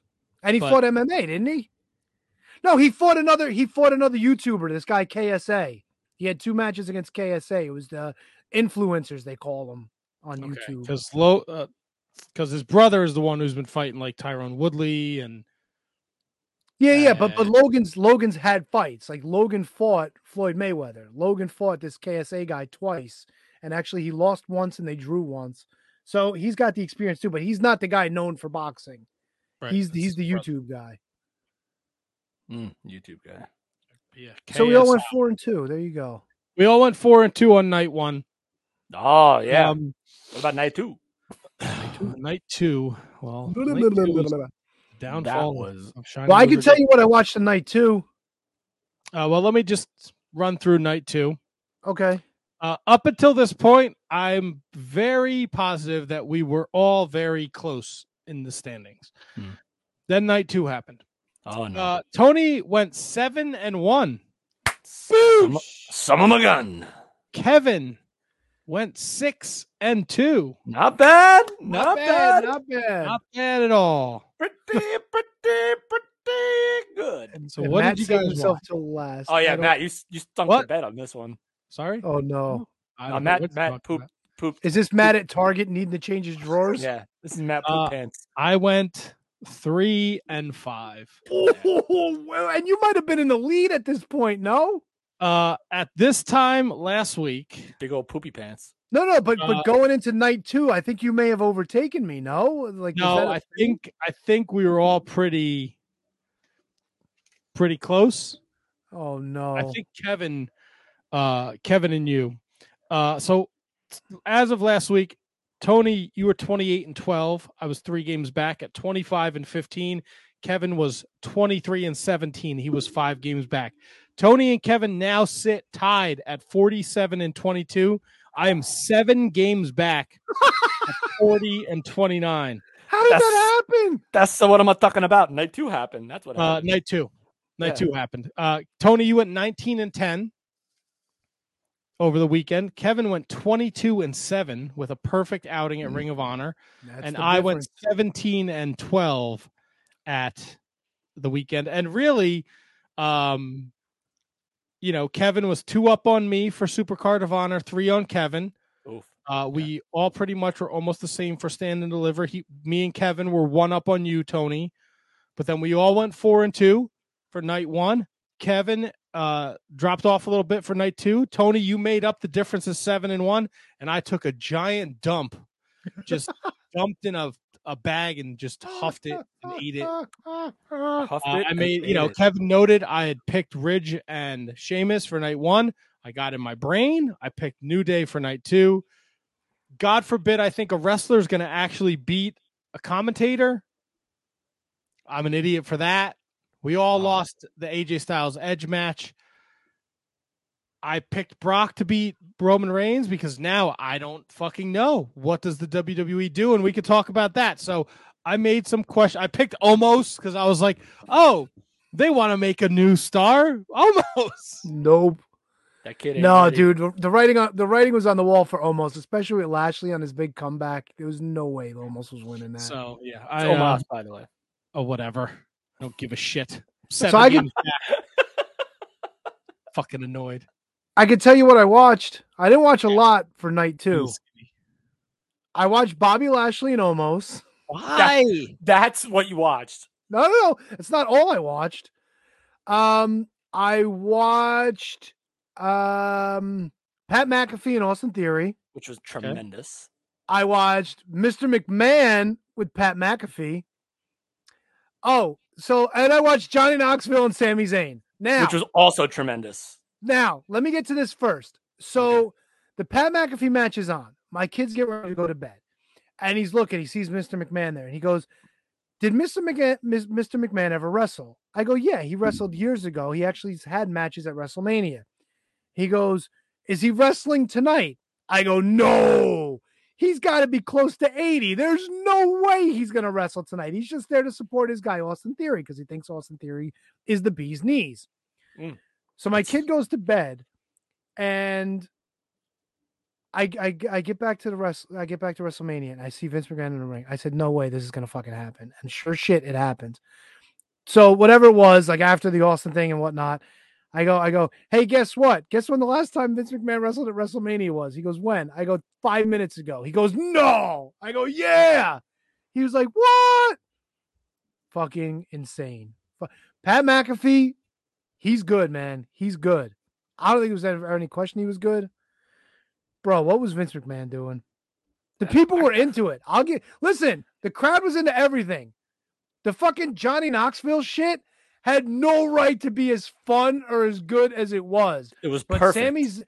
Sami Zayn and fucking Chris Pontius. Dude, the thing that would have put it over the top would have been the Party Boy music when Pontius came out. That's what it needed. I don't know why they didn't play the Party Boy music, but dude, fucking Wee Man. And here's a little side note, right? Okay. Wee Man's wearing a WrestleMania shirt, and he had all of the letters taped over, so it spelled out Wee Man in the WrestleMania logo. So Wee Mania. Well, did it have Mania? I thought I it don't just know. said Wee Man. I'm asking you. I wasn't paying attention to what Wee Man was wearing. No, he had all the letters that didn't spell out Wee Man covered up, so it was like the D, so it just said Wee for Man. the W. Okay. Yeah, so it just said Wee Man. Gotcha. No, dude, that was perfect. And the fact, and here's what I was listening to the Bruce Pritchard podcast about WrestleMania 18 and how the crowd was like the third star in that show. The crowd was the third star in this show and made everything probably way more enjoyable than it could have been in front of like, say, like, you know, a hardcore Philly crowd or like a hardcore, you know, Brooklyn crowd. The crowd made everything amplified more than it was. I enjoyed watching everything on this show. There's nothing on either one of these nights that made it so bad that I would bring it down a letter grade. Nothing. And Kev, I'll throw you one better. The crowd was awesome, and the crowd didn't make it about themselves. Yes. That's the key. I didn't even notice that. I didn't even notice that till you said it. They were invested in everything they did. Yep. It was all rise and fall. It wasn't they were trying to commandeer the show. They were just there for the ride, and they fucking rode, and it was awesome. That's a freaking brilliant point, Tony. Like, so because you're in 2022, you're not used to seeing that, especially the night after, especially Mania. And tonight could be a different story, though. We don't know about the line of the night. Actually, Pat McAfee was on commentary for the Johnny Knoxville Sami Zayn match, and at one point, Johnny Knoxville gives him the bowling ball to the crotch in the corner, which is like an old fucking jackass. Everything was old jackass bits. Yeah, when he gives us the fucking Dick Weber line, and he goes, "Who do you think you are? I am," and that's what Dick Weber did when he fucking won his last championship. And I'm like, what an awesome line for Pat McAfee to pull a fucking Dick Weber line out of fucking mothballs. It was amazing. I didn't like that he was doing commentary when he had a match, though. That's one thing that kind of like, kind of bothered me a little bit. I get it. I was kind of like, why is he out there? Because he wound up wrestling like shortly after too. But I guess they really wanted him on the call. And you know what? There were some times where he was annoying, but like I think for the most part, like he does a pretty good job. He might be the best color commentator since Lawler. Yeah, you know what? I think that's a fair point. I mean, let's run down who's been there since. You know, JBL, Foley, Taz. Oh, Taz was good. I'm going SmackDown specifically. JBL, Foley, Taz. That was pleasant. Nice. Good one. Yeah, he might be the best. He might be the best. The best. That's right. I'm trying to think of Corey Graves. Yeah, Corey Graves is okay. He's good. He's okay. So while you think about that, worst stunner ever? Yes. No. Nope. You do not think that was the worst? The Vince McMahon stunner was the worst. I'm going to tell you who Tony's going to say. You're going to say Linda McMahon. Yep. She wasn't a wrestler. Vince McMahon. It doesn't matter. Vince is 1,000. Then why take the spot? Because he's Vince Bro, McMahon. it was so no fucking bad. arguments. I would put that just above Linda on the bad scale. It was fucking atrocious. He's lucky he fucking walked out of that ring. I thought his legs were broken. his Well, dude, fucking he tore both quads when he was just walking into the Royal Rumble in 2005. The fact that he didn't do that again and selling that and taking that is just yeah. He was falling all over the place. Like he slipped. But bad. like, I mean, just I don't know like what he was thinking. Like was it no harm, no foul that Vince McMahon had a match at WrestleMania, even though like what it was like just Pat McAfee getting crotched and then getting a ball punted into his ribs. I mean, that's really all it was. It was just so fucking weird. It's such a like. So again, I did not watch it, so I'm only from what I'm seeing. Night one was like wrestling, right? Night two had Edge and AJ Styles, Brock Roman, and then the rest was like Gaga, right? So I gave Alex the Russian is a friend of mine, who I've known for many years, and he tore his ACL or fucked his knee up. So I gave him my Peacock login when I saw that, and I said, "Bro, you like fucking old school? Watch it." So then he texted me. He's like, "If you need the Peacock, like, let me know." And I'm like, "Bro, WrestleMania is all you. Go for it. Go nuts, right?" So, bro, did Triple H really come out and spend like 20 minutes at the beginning of night two just to put his boots in the ring, Damian Dragon style? Fuck yes, he did the Damian Dragon. Holy shit, I forgot about that. And Stephanie came out for night one to introduce Gable Stevens. Oh, and God. What else happened? Did he stick anything in anyone's ass? No, but he got attacked by fucking Shorty G. No, after their match or something. After the match, after RK Bro won, Street Profits brought in like the solo cups and wanted to celebrate with RK Bro, and for some reason they wanted to bring in Gable Steveson, which made no sense because he had nothing to do with anything. And then Chad Gable came in and Gable, oh God, this is tough.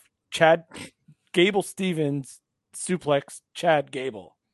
Did he stick anything in his butt? In what? I don't understand. Oh, you don't know that he was accused of that when he was in college? I did Gable not. Steveson? Oh yeah. I did know that. I did hear a story about that. Oh yeah. Wait, but they were found not guilty, right? You know what? Let me look it up. Wait, he was sticking things in his own butt? It was something No. with He was something with the Minnesota wrestling, or it was either in high school or in college. So they were found. They either were acquitted or there was no charges ever pressed. Something like that. He was arrested on criminal sexual conduct, but will not face criminal charges. Yeah. So there was probably. Why was it dropped? Like what was? Yeah, it's probably like the Deshaun Watson thing. There wasn't enough evidence to get a conviction to present to a grand jury, something like that. So he likes doing butt stuffs. Apparently, him and this other wrestler raped a woman allegedly. That's not cool. Hey, that's not cool, but ABC News says, bro. Yeah, no, listen, I get it, but I mean, they will not face criminal charges due to inadequate evidence. So there you go. Yeah. So I mean, by the letter of the law, they're innocent. But he might be in the butt stuff. Nothing wrong with butt stuff. No, nothing wrong with butt stuff at all. No. I know you're not a fan of the butt stuff, but to not each his on my own. butt. No, don't touch me. Just Tony, to update you on Monday Night Raw. Apparently, there will be a Braun Breaker Dolph Ziggler NXT title match tonight on Raw. Oh, here we go, Whoa! T-Dog. Oh, baby. So Kevin, you're with me on worst stunner ever. Yes. Okay. And actually, I was thinking about that being in my top being my top 5 tonight. Oh boy. But it's not. I understand the New Day got like less than 2 minutes. Yes. But whoa, the New Day came out dressed like Big E with the same gowns and the same singlets, and it was the same colors that he won the WWE Championship in. Yes. That was pretty cool. It was fun, but they were originally supposed to be for night 1, but they got bumped. And so they went, obviously you know that because we made the picks. Right. But this didn't surprise me at all, other than the outcome. Were you surprised at the Damian Priest Edge alliance? No, because I think they did something with them not too long ago. So And supposedly this is leading to Edge like forming another stable. So it looks like Damien's like the first guy that's going to be part of it. well, like that's Edge weird. is gonna be like the new Brood guy. Yeah, he still does the Brood entrance, doesn't he? You know, he I did saw- like a Taker. He did like an Undertaker Did he? entrance. I think. I'm pretty sure. No, he definitely did because he had like a table with like fire on it, and he didn't come out to on this day I see clearly. He didn't come out to that. All right. Who's Ezekiel? Who's like Ezekiel Jackson? Oh Christ! Like the prophet? It's Elias. No, wait, is Ezekiel Elias? This dude comes down in the ring. Kevin Owens is in the ring right now on Raw, and he was like jaw jacking something. And fucking Ezekiel, I thought it was Ezekiel Jackson. I was like, holy shit, he's back. No, dude, I think it's Elias. Like, all right, there's a big difference between Ezekiel Jackson and. Well, he didn't come out yet. I just saw Ezekiel on the screen. It's gotta be so Elias. fucking KO's just looking around like, who the fuck is this dude? It's Elias. It's he's got a new gimmick. Who wants to walk with Ezekiel? Well, WWE. There you go. doesn't have quite the same ring. All right, so Elias is back. Well, he's Ezekiel now. Ezekiel, I'm sorry. Hey man, it's the night after WrestleMania. Anything can happen. Oh, and by the way, the next pay-per-view is WrestleMania Backlash. Of course. I saw the fantastic. And whatnot. Why would So Roman Reigns beats and Brock Lesnar. Brock. So the official title now is the it's the Universal WWE. No, it's the undisputed WWE Universal Championship. How's that for a mouthful? Yeah, it's the undisputed WWE Universal Championship. So that's the name of the title they're going with. Will there be a new belt tonight? I haven't seen any leaks on it. I don't know if they're going to keep the two belts for a while, but that's what they're going with from now on. So undisputed we do have one WWE Universal Champion. because it was the WWE Championship and the Universal Championship. And don't forget, when they melded the WWE and the World, it was the WWE World Heavyweight Championship. That's where that name came from. Yeah, well, that's different. That's acceptable because you always, in the history of time, even before brand splits, you were always the company's World Heavyweight Champion. So WWE World Heavyweight Champion is fine. Like if you were always known that before, like WCW you were the WCW World Heavyweight Champion. I'm okay with the name. I mean, it is what it is. It gathers everything up. It honors both lineages. Despite so they're not going to say undisputed all the time. They're going to say unless Paul Heyman's doing yes, so they will. So eventually, it's just going to be the WWE Universal Championship. Yes, that's what it's going to be. Yeah. They'll probably have a bigger W for the belt, or Are you the size of an MLW belt? There you go. Tony, you're still in the school of thought that he's going to defend both titles on both shows. Well, the one title on both shows, but yes. And I thought that maybe he would defend one here and the other there. Gotcha. Now, Kevin, you live tweeted WrestleMania. You did a phenomenal job. I can't say that enough. Thank you. Dare I ask, is corporate Kevin back? Matt, I was thinking about this. Ooh. I might be. But then I heard about a certain departure today, and now I might have no interest. And then I heard about how that title is being billed, and now I might just be day after WrestleMania stabbing WWE right in the back. Well, your certain departure that you speak of, and I brought it up during our conversation with Sean Donovan, is that Pat Buck has resigned. That's right. To focus on his family and I'm sure his wrestling schools, which makes sense. And he had posted something a couple days ago that he was missing his wife and missing his kids. So it kind of makes sense that this happened when it did, Yeah. So I don't think it's a bad thing. It's not like he got fired. He resigned, right? It was his call. So he's perfectly at peace with it, I'm sure. Okay. So you should not have no qualms against that. I just want to know if corporate Kevin is back. Corporate Kevin might be back. It's just going to be tough to be corporate Kevin not being able to watch Raw. Yeah, but you were corporate Kevin before when we weren't watching Raw live. It's a great point. Great point.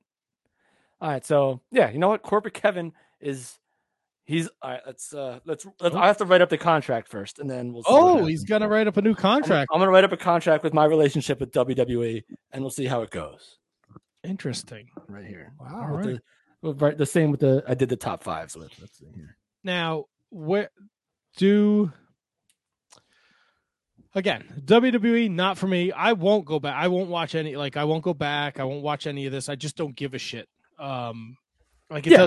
Like none of for me. I'm just saying me. And if no, it's fine. And this is the weekend where we tend to get fooled a lot. It's not. And again, I think I've said this 1,000 times. If you've listened to any of these podcasts, the in-ring product in the WWE is arguably the best in the world. You know, it's the stories. Yes. Right. The storytelling. They don't do such a great job. Right. Nope. Usually it depends. It depends. There's some that are really good, some that are really shit. Yeah, I think arguably the Roman Brock stuff is probably the best thing in wrestling over the last. Right. Whatever. And they turn it up. They turn it up for Mania. Makes sense. I get it. Though this guy, no. Like my question now. So I picked Brock to beat Roman because Roman is on this historic. Now what are we? Who beats Roman? Right now, what's the next step? Someone has to beat him. Adrenaline. He's not going to. My soul. You think so? Do you see him as that guy? Eventually, I don't think Roman's losing it anytime soon. But Roman's also on like a 500-day streak or something with the Universal Championship too. Like he's been champion for like almost 2 years. Yeah, I mean, I would have said AJ if he won, but he didn't win. It's got to be either Cody, maybe Lashley. I mean, Lashley's still hanging around. He had a convincing win over Omos. Maybe he's the first guy to step up now. Or kind of makes it. Hey, Drew McIntyre. Drew McIntyre finally puts this fucking Happy Corbin shit to rest. But now here's the thing, though. But here's the thing. All the ropes down. What? Yeah, he cut the ropes. How dare he? So, like, now let me ask you this though: like, if this all goes back to what the title's going to be, like, is the next challenger going to come from Raw? Is the next challenger going to come from SmackDown? Like, if it's SmackDown, it's got to be Drew. If it's Raw, it's either got to be Cody or Lashley. I hope it's not Cody, because if Cody's the next challenger out the gate, it's over. Yeah, they're going to cut his legs off. They'll never do that. Yeah. So I'm hoping they continue maybe they do one more run with Cody and Seth. But see, I don't know, because Seth and Cody shook hands tonight. I don't know what the context was. So also Seth a babyface now? Unless Cody was just thanking him for the opportunity and maybe Seth is having a change of heart. I don't know. I don't understand the whole Seth freaking Rollins thing either. They kept saying freaking. Like, I don't get Seth it. freaking Rollins. Because he's just weird. Like, is that it? Like, No, if you're weird, you're freaking. He's been saying that forever. No, I know it's been a while, but instead of him saying Seth fucking Rollins, that's why. Oh, ooh, PG, ooh. So my thing is like, okay, like and we've seen it time and time again. You've essentially booked yourself into a corner here, right? No, Asuka was undefeated in NXT, right? She relinquished the title. They bring her up to Raw. She loses in fucking months. Goldberg Street, the way they ended that was shitty. You're not going to make everybody happy, right? How are we going to take this title off of Roman Reigns? I really thought Brock was the guy, right? Cowboy Brock was awesome. People loved him. Send the people home happy. And I don't want the fucking Rock at WrestleMania last year, because that's just WWE doing WWE bullshit and dusting off the fucking old guys. I don't want it. I don't want the Rock and Roman. Not last what does year. Everyone do? Next year. Yeah, I said last year. No, you said last year. Sorry, next year. I'm all fine. See? Listen, we can't rule out that Brock is the one that does take it off Roman. Can't rule that out ever. I'm not buying Cody. It's going to be McIntyre. McIntyre's going to get the first bite at the apple. That might be the best. That might be, if it's not Brock, that might be the best guess. Because they put McIntyre in the show for too long, and he's got some. He's finally put all this Happy Corbin shit to rest. So he may be the next one to step up. They just got to get rid of that fucking sword. That sword is so stupid. Hey, listen, dude. What if what if the Braun Breaker stuff does come up, and Braun Breaker is like this time next year? We're talking about Braun Breaker beating Roman. Hey man, if they're going with that, that'd be fucking awesome. That And I'll would tell be you, awesome. I'll tell you who I think is going to be really good after all this nonsense stops. Is Morgan? What's his, Madcap Riddick Moss? I think he has main event potential at some point after this if he can shake all this nonsense that he's been put with Happy Corbin. Yeah. It's just about man. Listen, it's all about the booking, man. It ain't up to us. The door is No, wide open. Anything can happen. I think the heavy favorites are 3 of them are Brock, Lashley, and Drew, with the outside shot of maybe them doing the unthinkable and letting Cody beat Roman. That's like a distant fourth, but I think it would send shockwaves through the world. Cody's going to need some build. He's going to need some build before he gets that opportunity. He got it in one night. And he opened Raw tonight. Yep. With a promo. Yeah, I can't wait to watch that back. I am happy for Cody Rhodes too. I'm not one of those. Oh God, those sycophants that are like, bro, people are fucking. People are fucking nuts. It's good for him, man. And look, it's not the first time you've seen somebody leave the WWE, go do other things, and come back. Like Drew McIntyre is the perfect example. Like Bobby Lashley. He was in 3-man band. He left. He was Evolve champion. He was Impact champion, and he came back and he got a huge push. Now, a conversation that was going on in the Discord was: does this give other AEW talent like hope? Like, is this a possible landing spot? Like, can it be done? And obviously, it depends on who it is. Definitely a landing spot. But like, if you're not Cody or Jericho. Or like, well, here's the thing. I'll tell you what. Right now, I wouldn't. Cody, you know who one of Cody Rhodes' best friends and proteges is? Ricky Starks. No, MJF. But see, here's the thing, right? I get it. MJF would go there for the MJF doesn't get a percentage of the freedom. He can't say anything he says on AEW TV. You're going to get a completely different MJF.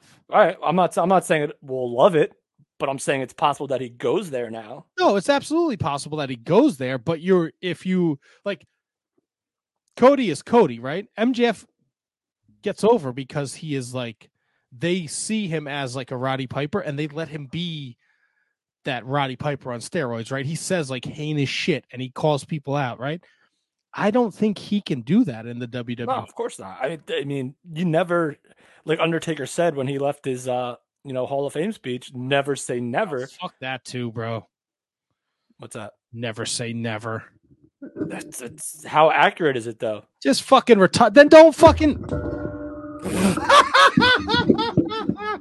I love how you said just retire as you totally fucked yourself over. The mic came out of the little hole here. Don't make a fucking big charade out of it. Hey, the fucking statues and the fucking hat.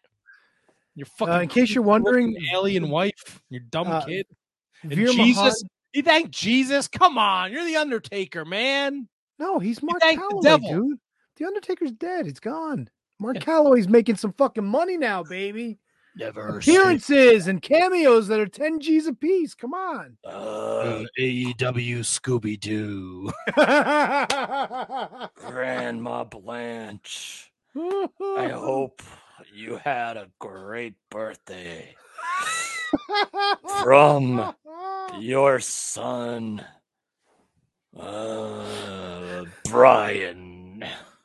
Do you remember when Jay George started doing cameos? And he's like, "Oh, Melissa, this is from your friend Doug. Listen, he wanted me to tell you things aren't working out, so you should probably go back to the apartment and pack up your stuff." And I did not remember that, and that's incredible. I love it more when you would do the intros as other people. Who? Tony, when Tony would do like the liners. No, those are real. No. Those are real liners, Kev. Oh, is that right? Yeah. Oh yeah, 100%. Hey, this is Bret Hart. You're listening to the Shining Wizards, eh? So Kevin's questionably corporate. Yes, we're close. I would love. We have to see. I don't go out as much on the weekends anymore, so I can watch SmackDown. I don't go out on Fridays, so I can watch SmackDown. Well, stay tuned to see if Kevin turns fully corporate. We'll see how it goes. I know it was a full week of wrestling, but Tony, I think you watched. What did you watch? NWA, MLW. What do you want to chat about? I got both. I got a 3 count for both of them. We can go through them super fast. Where do you want to start? Let's start with MLW. Actually, ML Dub. Okay, Matt. The first count. Microman was back on TV this week. He was in another 6-man luchador match. With normal people. Octagon Jr. and Puma King, legends in Mexico. They took on our boy Gino Medino, Arez, and Mini Abismo Jr. Guess which team won the match? Microman. Yes. And he doesn't do the 619. He does the 6.19, which I thought was fucking hilarious. Let me tell you something. This went through a second break. As bad as it was, people fucking love Microman.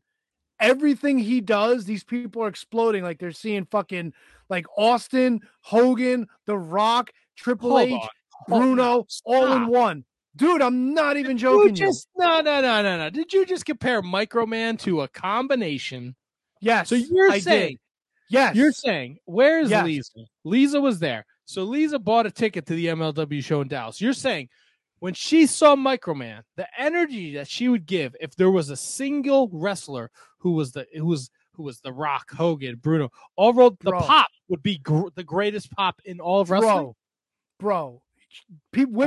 I'm surprised they weren't throwing panties in the ring, dude. That's how frothy everybody was. There should have been loads and panties flying everywhere. That's how dude. I'm not even joking you. It is. People love Microman. Well, I mean, you get a little art going, you know. I saw a lot of Twitter with people taking photos with the mics. People love the Microman, dude. I'm not hyperbole, not at all. Okay, did he pin number Gino 2 Medina too? Did he? No, he actually pinned. No, he actually pinned Mini Abismo Jr. Mini Abismo Negro. Sorry, who's not exactly a mini. He's like Rey Mysterio size, but he's Mini Abismo Negro. So I don't get it. Whatever. Was it like you must be this tall to ride on this ride, and he was under that, so he was a mini? Oh, he could fucking sneak on any ride. He goes like in the little purse area in the front. You know, the little Velcro pouch they have. You could put your phone in your purse and all that shit. I think he could fit in that. Oh, for sure, 100%. Okay. What's your number 2? Number 2, Akira Kwan wrestles Ken Broadway, who is making his debut. Apparently, this guy is like an East Coast guy. I've heard of Ken Broadway. Okay, so you guys know him. Okay, I know Ken Broadway very well. Cash flow. That's it. Yeah, he was doing all the fucking off the top and shit and whatnot. House of Glory guy. So let me tell you this. He looked good, but this was perfect for Akira Kwan because he's been losing and getting his ass kicked a lot lately. He needed this win. He gets on the microphone and he called Fatu a pussy. So Fatu comes out, starts kicking his ass. They go to the back. Mads Kruger jumps on him. Dude, Contra still exists. Akira Kwan and Mads Kruger are fucking lighting the fire and keeping this thing going. But Akira Kwan really needed this to reestablish himself, and it worked well. Nice. So now we get to the third count. EJ and Duca, the fucking dude, the judge. The beast. 5150 said, you get yourself a partner, we'll give you a tag title shot. Any guesses as to who EJ's partner was for this match? Teddy Hart. Close.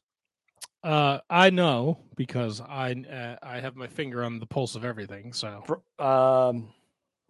King Mo. Close. No, not at all. Which one was closer, Teddy Hart or King Mo? King Mo was closer. Probably King Mo. Yes. Danny Guarini. Yes, close, but not enough. It was actually Calvin Tankman. Calvin Tankman and EJ and Duca take on 5150. Rivera goes over the top. That's Danny Limelight. And he tries to take out Tankman, but he takes out Slice Boogie by mistake. They get him in the ring, and Duca hits a double Oklahoma Stampede. Calvin Tankman does the fucking running shooting star press. Kevin, we got new MLW tag team champions. Oh, beautiful. 5150, Julius Smokes hitting the bricks. And fucking EJ and Duca and Calvin Tankman hold the gold now in the MLW. And it's wild because next week we got the Von Erichs against father and son Morton. And I guess the winners are going to go on for the tag titles. Not only that, Myron Reed is taking on TJP, defending that middleweight championship. That's all next week. That's your MLW 3 count. Good show this week. Lots of other stuff, but please go check it out. Please go check it out. Check it out. Really, you're begging people to watch MLW? Dude, it was good this week. Aside from the fucking all the bullshit that goes around that fucking 6-man match, Microman is over, dude. People love the Microman. All right, hit me with a 3 count for the NWA. Kevin. Oh, I'm here for you. Your boy Matt Cardona was talking shit about Tim Storm, calling him an old man and calling him out. That's right. Tim Storm said, fuck yeah, let's do it. We're getting Cardona and Storm. What do you mean that's right, Kevin? So you think Tim Storm's an old man? Of course he's an old man. What do you mean? Really? If Broski calls him an old man, he's an old man. Oh, so Broski is the final say? You can't make your own assumptions here? That's right. Wow. No, he's an old man. I know he's an old man. We all know he's an old man. Would you tell Tim Storm he was an old man to his face? 100% no. My man. All right. Listen, I know where my bread is buttered. And dude, it's tougher. It's tougher with NWA because we have Power in USA, and there's a lot of other good stuff, just like there was in MLW that you need to check out. Number 2, though, for the count, Caprice Coleman makes his debut against Alex Taylor. Bro, awesome match. Alex Taylor, he's going to be something if he wasn't something already. He's fucking talented. He's got a look. He's going to fucking be something, but Caprice Coleman looked amazing. Amazing. I like Caprice. Good shit. Good shit. Hit the Father, Son, and the Holy Ghost, all that stuff. He was fucking looking amazing. But the match that blew me away, Maddie. She's known as just Maddie now. I'm sure you know who it is, Maddie Rankowski. Yeah. Non-title match against Camille. Bro. My jaw was fucking hitting the floor, dude. She is something else. She took it to Camille. She was fucking jaw-jacking the crowd while she was beating up the NWA Women's Champion. This was a hell of a fucking match. This was so much better than it had any right to be because Maddie can fucking go. I mean, Camille fucking finishes Academic with the spear, but still, everything from the beginning to the end, fucking completely worth your while. Check that out. That was on Power this week. Camille and Maddie Rankowski. Whoa, that's all I wrote in my fucking notes. Whoa. And here's the thing, right? So Maddie wears the fucking old Zack Ryder fucking one-legged tights, which I despise, and I didn't even mind that shit because the match was so good. That's because you're an old man. Know the match is good, dude. Didn't care. Maddie can fucking go, dude. It was awesome. Awesome. That's your MLW 3 count. Woo, woo, woo. You know it, T-Donk. I am all in for some Tim Storm, Matt Cardona, dude. My dear good close personal friend, Matt Cardona. There you go. That beautiful fig. Gorgeous. There you go. Nice. It's that time of the night, fellas. Oh, baby. What time of night would that be? It's time for Kevin's Top 5. Yeah, no music for this. Do I? I mean, I guess I can give you this. Yeah, I'll take it. I'll take it. So, big story of WrestleMania. A lot of people on night 2 were kind of critical of the main event between Roman Reigns and Brock Lesnar, and a lot of things on the show were better than that.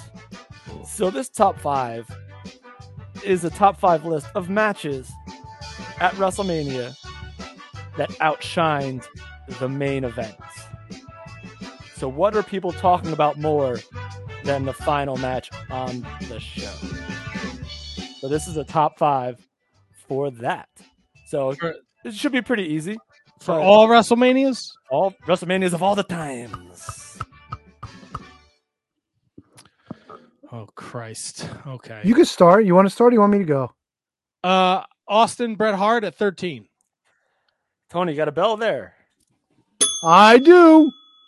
Matt coming in hot at number 1. Whoa! Bret Hart, Stone Cold Steve Austin. This is twofold. One, because it was the most monumental WrestleMania probably moment ever, and the fact that the main event was Undertaker Sid. So, no disrespect to those guys, but Austin Brett clearly was the match of that night. So that is number 1. Matt coming in hot. Scratch this bad boy off. Just as an Tony, aside, Tony, you see it? Yes. You're watching Raw, bro. That woo. Bianca Belair got fucking potatoed at some point yesterday. Her fucking left eye is shut, like purple and closed. She don't even have her fucking fake eyelashes on that shit. Oh, not only that, dude. I'm sorry, Kev. I know we're taking away from your shit here. Not your shit. Your good shit. Roman Reigns apparently dislocated his shoulder during the main event as well. Was that a true story? I saw pictures of that this morning, but I didn't do any deep. Yeah, I'm not sure if that's real or not. Yeah, I don't know. It looked weird. They were showing some pictures. It looked like something was swollen or out of place or some shit. But anyway, Kev, I'm sorry, but not to take away from the list. I'm gonna go with the classic. Let's go WrestleMania 3, Savage Steamboat. T-Donk, WrestleMania 3, Savage Steamboat is number 3. And I think I know what number 2 is. I hesitated putting this even on the list because at the end of the day, Hogan Andre was still a major, major deal. For sure. So, like, I don't know what people were talking about more at the time because, I was like 3. But it's folklore. It's legend. It's arguably the greatest WrestleMania match of all time. So that's number 3. So you guys got number 1 and number 3. Michael's Razor at 10. All right, so Matt. Ooh. This did not make the original list, but right before we recorded, I thought about putting it on, but I couldn't think of which one to replace it with. Okay. It should be on the list, but it is not. So I'm not going to go. I have to go with what I originally put. That's fine. That's Razor fine. HBK is not, I know, but I am because it's literally, it should be on the list. Wow. It could probably replace one of the 2 that I have here. Donk? I would stick with that, but I'm going to go with Hogan and The Rock from WrestleMania 18. Well, T-Donk, you would be correct. Hogan and The Rock is number 2 from WrestleMania. Yeah, that's 18. the one I thought it was. There you go. That could make a case for number 1 as well. But there you go. Hogan Rock, WrestleMania 18 Toronto, Triple H, Jericho was of course the main event, but Rock and Hogan went on. Prior tremendous match. No, I like your number 1. I think your number 1 is a great pick for number 1. I think because I know Kevin. Here we go. Randy Savage, Ric Flair, WrestleMania 8. No. Oh! Wow, all right. No, that is not on there. Wow. Yeah, that's not there. All right. I don't want to give my reasoning for it just yet. That's okay. How about we go another Randy Savage match, but this one against the Ultimate Warrior? That's why I didn't want to go with Randy Savage, Ric Flair. What number? That's number 4. Oh, fuck yeah, dude. Because Ric Flair, Randy Savage, Ric Flair was still for the World Heavyweight, was still for the championship, and this one was right there, and this one, and Sid and Hogan had the return of the Ultimate Warrior, so there was a whole lot of stuff that was going on with that. But Savage and Warrior, you had the Elizabeth comeback. No one really remembers Hogan, Iron Sheik, Hogan, Sergeant Slaughter in the main event for 7. So this was definitely the main event for me. Warrior, Savage, retirement match, WrestleMania 7. Oh. So you're missing number 5. Come on, Matt, you got this. 5. Which if I picked Razor HBK, we'd be done by now. It should be on the list. No, I think there's a lot of other choices that push that one off, though. Oh man! Again, you got to remember the importance of the match versus the importance of the main event. Is it Flair Michaels? It is not. From 24? There's no, that's not that. How about Bret Owen, WrestleMania 10? No. That's not it? Whoa! No, I thought for sure you would have had Owen on the list. No, because that was Lawrence Taylor. No, that was WrestleMania 11. Oh, no, I already had WrestleMania 10 was... if I didn't put the ladder match on there, I'm not putting Bret Owen on there. Yeah, but because you said it had ramifications, I figured because Bret eventually won the main event. No, it's fair enough. It's fair enough. I can see you not including that. I would thought for sure because it was an Owen moment that you would have went for it. No. I mean, I know I like where your head's at, but just no. The first Taker HBK 25. No, that's way. It's out. nothing. Kevin's It's nothing really in the current-ish era. Huh. You wouldn't put Zack Ryder winning the IC title on the list, would you? No. I mean, I trust him on his opinions of Tim Storm, but not enough to put him on this you match. dick. Oh shit. We gotta have Tim Storm on the show one time. I've tried. So fuck. Oof. All right, what are we? I'll give you a 5 WrestleMania buffer zone. Or now this might give it to us though. Yeah, no, don't give it away. Just let us think for a second here. Okay. Huh. Bigger than the main event. And this is going to be tough because you might think with the people that are is it TLC from 17? Tony, ring that bell. It is TLC from WrestleMania 17. Hardys, Dudleys, there you go. Edge and Christian. The main event is Rock and Austin. That was a good pull. That was a good pull, Matt. Very good pull. It was Austin turned heel. Nobody really cared. It was silly, and so people were talking about TLC the next day, even though Austin turned heel.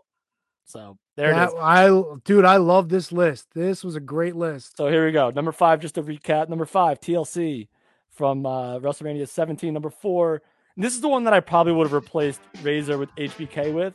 Warrior Savage, WrestleMania 7, retirement match. Number 3, Ricky Steamboat, Macho Man Randy Savage from WrestleMania 3. Number 2, Hulk Hogan,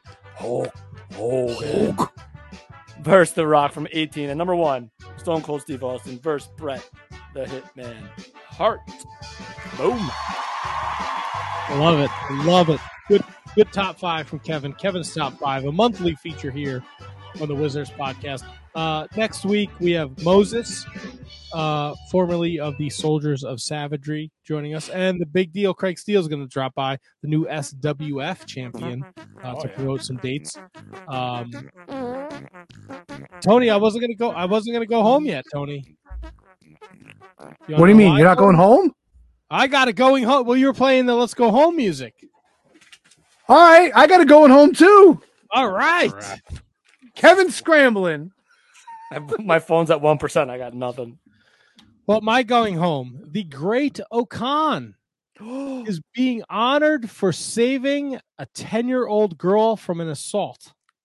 No kidding. He was outside of a train station. He saw a man harassing a 10-year-old girl, and this 61-year-old man grabbed her by both shoulders, and the great Okan stepped in and saved the day. And the Nakahara police honored him today with a letter of appreciation for his efforts.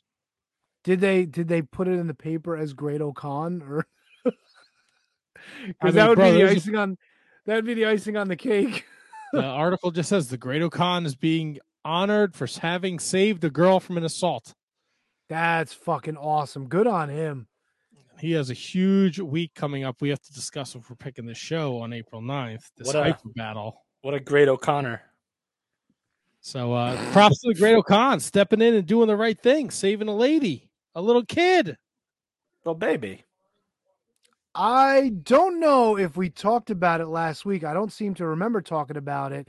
But the man that we know as Dirty Dango, former WWE superstar Fandango, announced he is retiring in the next few months. He's going to finish up all his dates with the NWA and everywhere else. And he's calling it a career. Matter of fact, when he talked to Chris Van Vliet recently, he said they were going to put the IC title on him at one point, but he was concussed in a match with Great Khali, didn't tell anyone, and wound up getting concussed by Kevin's boy, Zack Ryder, in a match at the Nassau Coliseum, and he was completely fucked up, and they say that that's probably the reason why he never won that championship, because they passed it along to Curtis Axel a few weeks later. So there you go. Godspeed to Dirty Dango, who's calling it a career. And I tell you what, I'm going to miss the Dirty Sexy Boys. I like the team. I like what they're doing, and it's unfortunate, but things go on, I guess.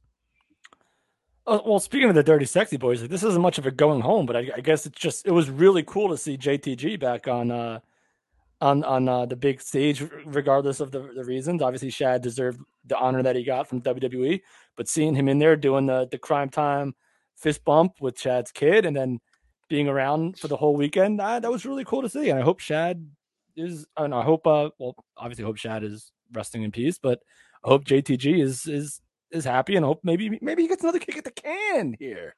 You know what, dude? We should have mentioned that earlier, and that's a great going home. Yeah, just the moment for JTG to have with Shad's kid. That's really fucking cool. That's and I really cool. I tweeted about it when I thought that when Dana just introduced the inductee and not someone when she introduced his wife and son, I thought, who's inducting them? I thought they would be the ones that would come to accept the award, and JTG would induct them. But no, but JTG came down to the ring with them. It was awesome, and JTG is the man. So, by the way, did anyone else catch the story about Nikki Bella asking her thoughts about Vader going in the Hall of Fame, and she said she can't wait to hear stories? Yeah, I didn't. Vader. I saw that, but I didn't really care about it. Come on, that's an honest mistake. I don't know, man. It's still pretty funny, though. If I can ask fucking Drew Gulak about his past wrestling experiences, and he's alive, and this fucking Nimrod can say, I can't wait to hear the stories. Nah, she doesn't get a pass. Fuck her. Big titted freak. If she didn't know that he was dead, then I mean, come on, do a little homework. But you can't do homework when someone's asking you a question on the spot. You're going to WrestleMania, and you're going to be doing press for WrestleMania. You should know, Hall of Fame is Friday night, and the Taker's going in, and Vader. I don't know in which context she was asked this or where she was asked this. So I have no idea. So, but I mean, if she doesn't know, she doesn't know. And just say you don't know instead of looking like a moron. Well, they didn't ask, hey, did you know Vader's dead? Well, I mean, what do you say at that point? You kind of have to let it go. You can't call her out on it, right? You just kind of got to let it sit there. Again, I didn't see it. I didn't see the clip. I didn't watch it or listen to it, so I have no idea how it went down.